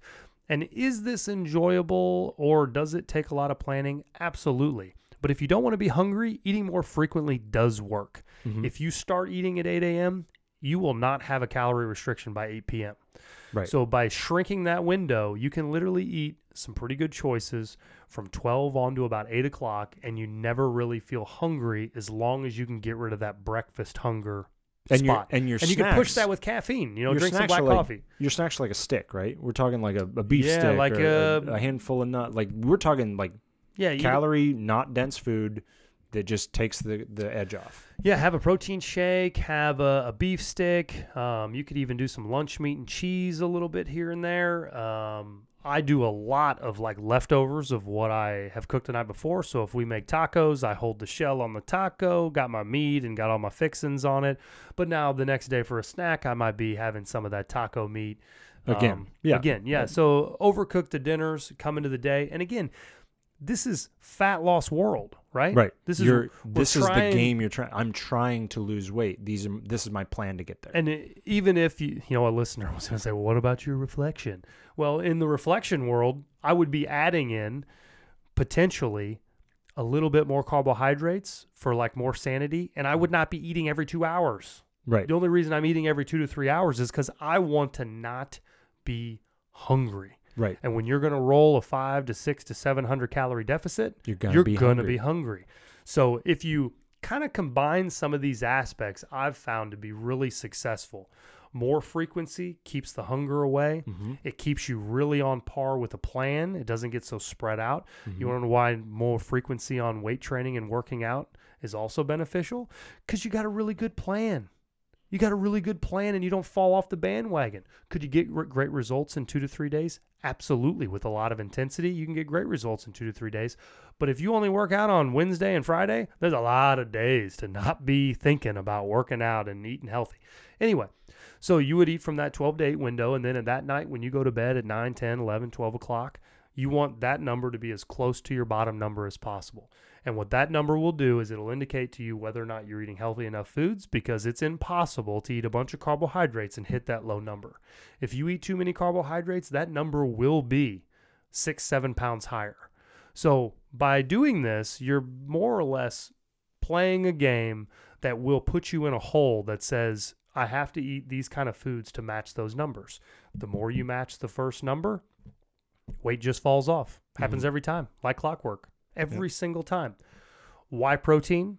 Protein from carnivore diets, keto, all these things. One of the biggest attributes they have is you're less hungry because you're eating more satiating foods. Protein digests slower. We're not having swings in the insulin and all the glucose. So those kind of foods will satiate you longer. Right. That's why we're saying eat a protein thing every 2-3 hours, okay? Takes a little bit of planning. Overcook your dinners. Use them for snacks the next day. When you say overcook, you just mean make more. Yeah, make a lot of quantity. Don't eat too many. Yeah, make more. Your intention is to make more and shelf it. Yeah, and even if you eat it like 6, don't skip the 8 o'clock meal. Because in the morning, in 3 weeks, you're going to start getting so hungry that you shouldn't have done it. And the dinner, you should eat as much as you want. You should feel satiated. When you start getting in a good groove and you're eating the right things, if you want to eat 12 ounces of steak, go for it. Doesn't matter. Because once again, it's a kind of food that's so calorie thin. Yeah. You're not having a problem. You're not overeating by 1,000 calories. Right. You're overeating by 200 calories. Now, this method is no counting, okay? Right. But counting is what you're doing. It's built into it. You're eating the things that needed to be eaten to get to the goal. You've basically done the caloring on the front end where you've made the food decision that will have a lower calorie number. Exactly. And then it's just simply, are you hitting the lowest number? Guess what? Eat less food. Right. Are you not hitting the low number? Okay. Well, I just said that. Yeah. If you don't hit the number, then you need to eat less food. So don't think about counting. Just you need to eat a little less food. Does it mean skipping one of the meals? Kind of depends. It's a slippery slope. You start skipping those meals, the hunger will get you in 3 weeks. But if you can maintain that kind of a plan, it works really well. It works well for me for the last 2 years. That's the system I've been using. And I don't know. I mean, I think everybody should try it. It's a little bit of piece of everything. But if you... Well, and you can plug in different food. Like your gives you idea a little is, freedom. Your idea is mostly clean food, which makes it, and clean being just like, this is mostly natural food. And the reason for that is it's not calorie dense. Right. So if you're changing anything in the plan that you did, you could just change what foods you're eating. But understand more calorie dense food will mean less food can be eaten. Right. Volume and density are intrinsically related. Yeah. I don't know. I think that's one of the things that I think testing should be just what everybody should be trying to test. Every single diet plan that interests you in the least bit, as long as it lines up with food that you like to eat. Well, I liked even kind of what you had said earlier, where it's like, I realized after doing my 72-hour fast, or what'd you say? It was 37-hour, yeah. Backwards it. After I did my 37-hour fast, I've never gone a whole day without eating. But like, you can, like, yeah, you're allowed to. I think a lot of times people, especially when you get on a hilltop and you get on a camp, you protect these things that we don't know. Me personally, I don't know enough. Learned it, don't remember it all. How the body, breaks down different foods to create ATP and all the energy transition. Like, I could relearn it and it would come to me quickly, but I don't know how it works right now. But I'm going to sit here and try and like defend my basal metabolic rate, which will somehow go down if I don't eat every 2 hours. That's not accurate to, thousands of years of human life. People have been starving for thousands of years throughout human existence, and nobody became a fatty back in Neanderthal times, and they were hunting cats and not eating for a long time. Yeah. That's just, it didn't happen. And the reason it didn't happen was because the body is made to not have food and then to have food by utilizing all these processes we're talking about tweaking to get fat loss and fat and weight gain that you're looking for. But it still is, I think when you go down that road, that really leads into the longer term fast being a huge bonus. And oh my gosh, I just think it takes you down a slippery slope of thought process. And Sure. where, like, oh my gosh. And remember, all those Neanderthals lived to be 150 years old, didn't they? Is that right? No, 30. Oh, they all died at 30. Average age of 30. Yeah, that's, are you, really? Yeah, so maybe paleo diet isn't the right way. Oh. But it is to say that, like, your body didn't, like, nobody just dies because they didn't eat for 72 hours. Right. We are not the rat. Right. Now, you do get some health markers that start going and changing. You do get some insulin levels that start changing. All those things start changing. But the main thing I'm kind of getting at is I, as a human, should not be afraid to just try something and see what happens. Be adventurous. If you don't know what it's like to have a handful of peanuts get rid of your cotton mouth that you've had, which makes no sense whatsoever. I'm going to eat the saltiest food I can think of. And I mean, it's kind of crazy, though. If you don't know what that is, you have never lived. I'm telling you. I've never lived. I'm just telling you, like, one interesting observation that led me to believe was there are so many benefits from cutting your carbohydrates that have been measured across the board. Fruits are fine, but even people have shown that you don't even have to eat any fruit and you're still perfectly healthy. Mm-hmm. Many, many types of studies that indicate that. Yeah. And what I find that's really interesting is that if one handful of peanuts got my mineral levels to do what they needed to do to get rid of the dire thirst, just, man, cottonmouth, smacking my lips, drinking tons of water to have that go away from a handful of peanuts. And people may not believe it, but I did it twice in the cycle at the end when I got to, because I was so tired of cottonmouth. And it worked both times for about 72 hours, about 2-3 days right in there on that third day. And if that doesn't make you think, well, how much broccoli do I really need to eat? No. How much protein No. do I really need to eat? When a handful can swing your, I mean, think about the people that are, you know, you get told to eat or drink plenty of fluids when you're sick and everything, not just water, because you'll float your electrolytes and you'll get really, really sick. You know, most people, if you hand them a Gatorade, can fix that really, really water sick problem that they have by just one Gatorade. That's all it took, and now your essential minerals are all back in swing. Right. Like, that's it. We're talking micro problems. Well, slight deficit. Now, it didn't take much to get you out of it. And it'll kill you. You can die on that deficit. Right. All better. Like, that's crazy. Yeah. So all that to say, like, we are so much more robust than I think we give ourselves credit for in some of these diets that we come up with. We're coming up with these diets to trick our bodies to do 1,000 different things. We're coming up with these diets to, you know, confuse the system that burns fat.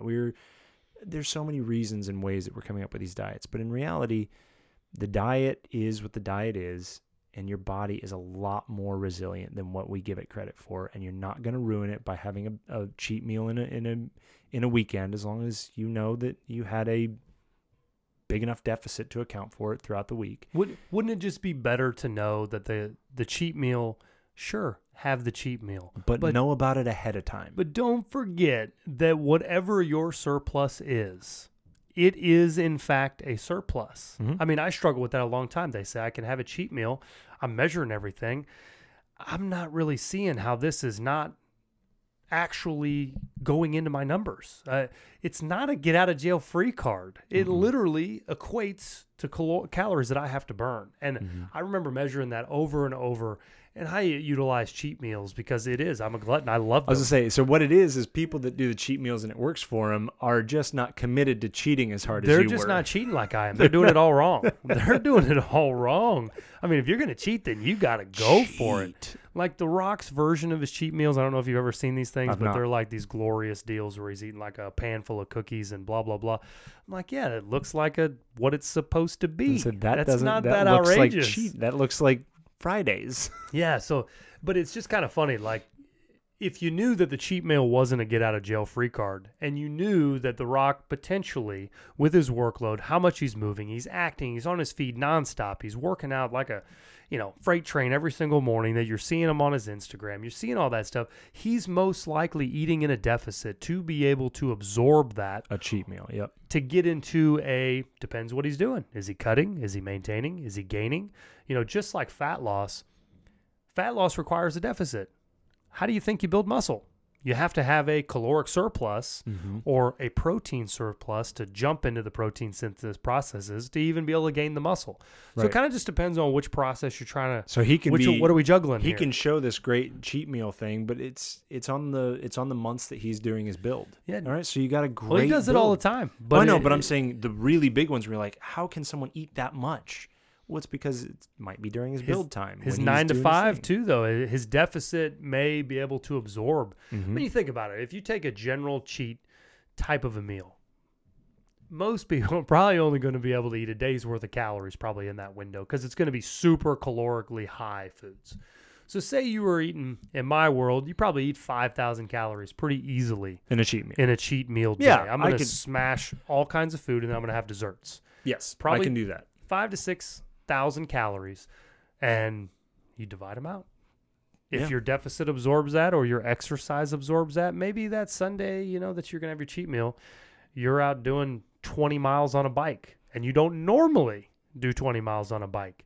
Well, thanks a lot for listening to the show today. I'd really appreciate if you'd like the video, if you found value in it, and subscribe to the channel, clicking that notification bell so you also receive notifications for future videos that could help you out as well. If you have any questions about the content, leave a comment below and I'll be sure to interact with you as quickly as possible there. I've created a website called kbandstraining.com in 2010. We've been around for a long time with high quality resistance bands and durable equipment. I also have provided nearly 1,100 drills and videos for fitness training and athlete performance for youth athletes. So support my work. If you enjoy the content and you'd like me to continue doing what I'm doing, I would love the support. Thanks a lot for listening.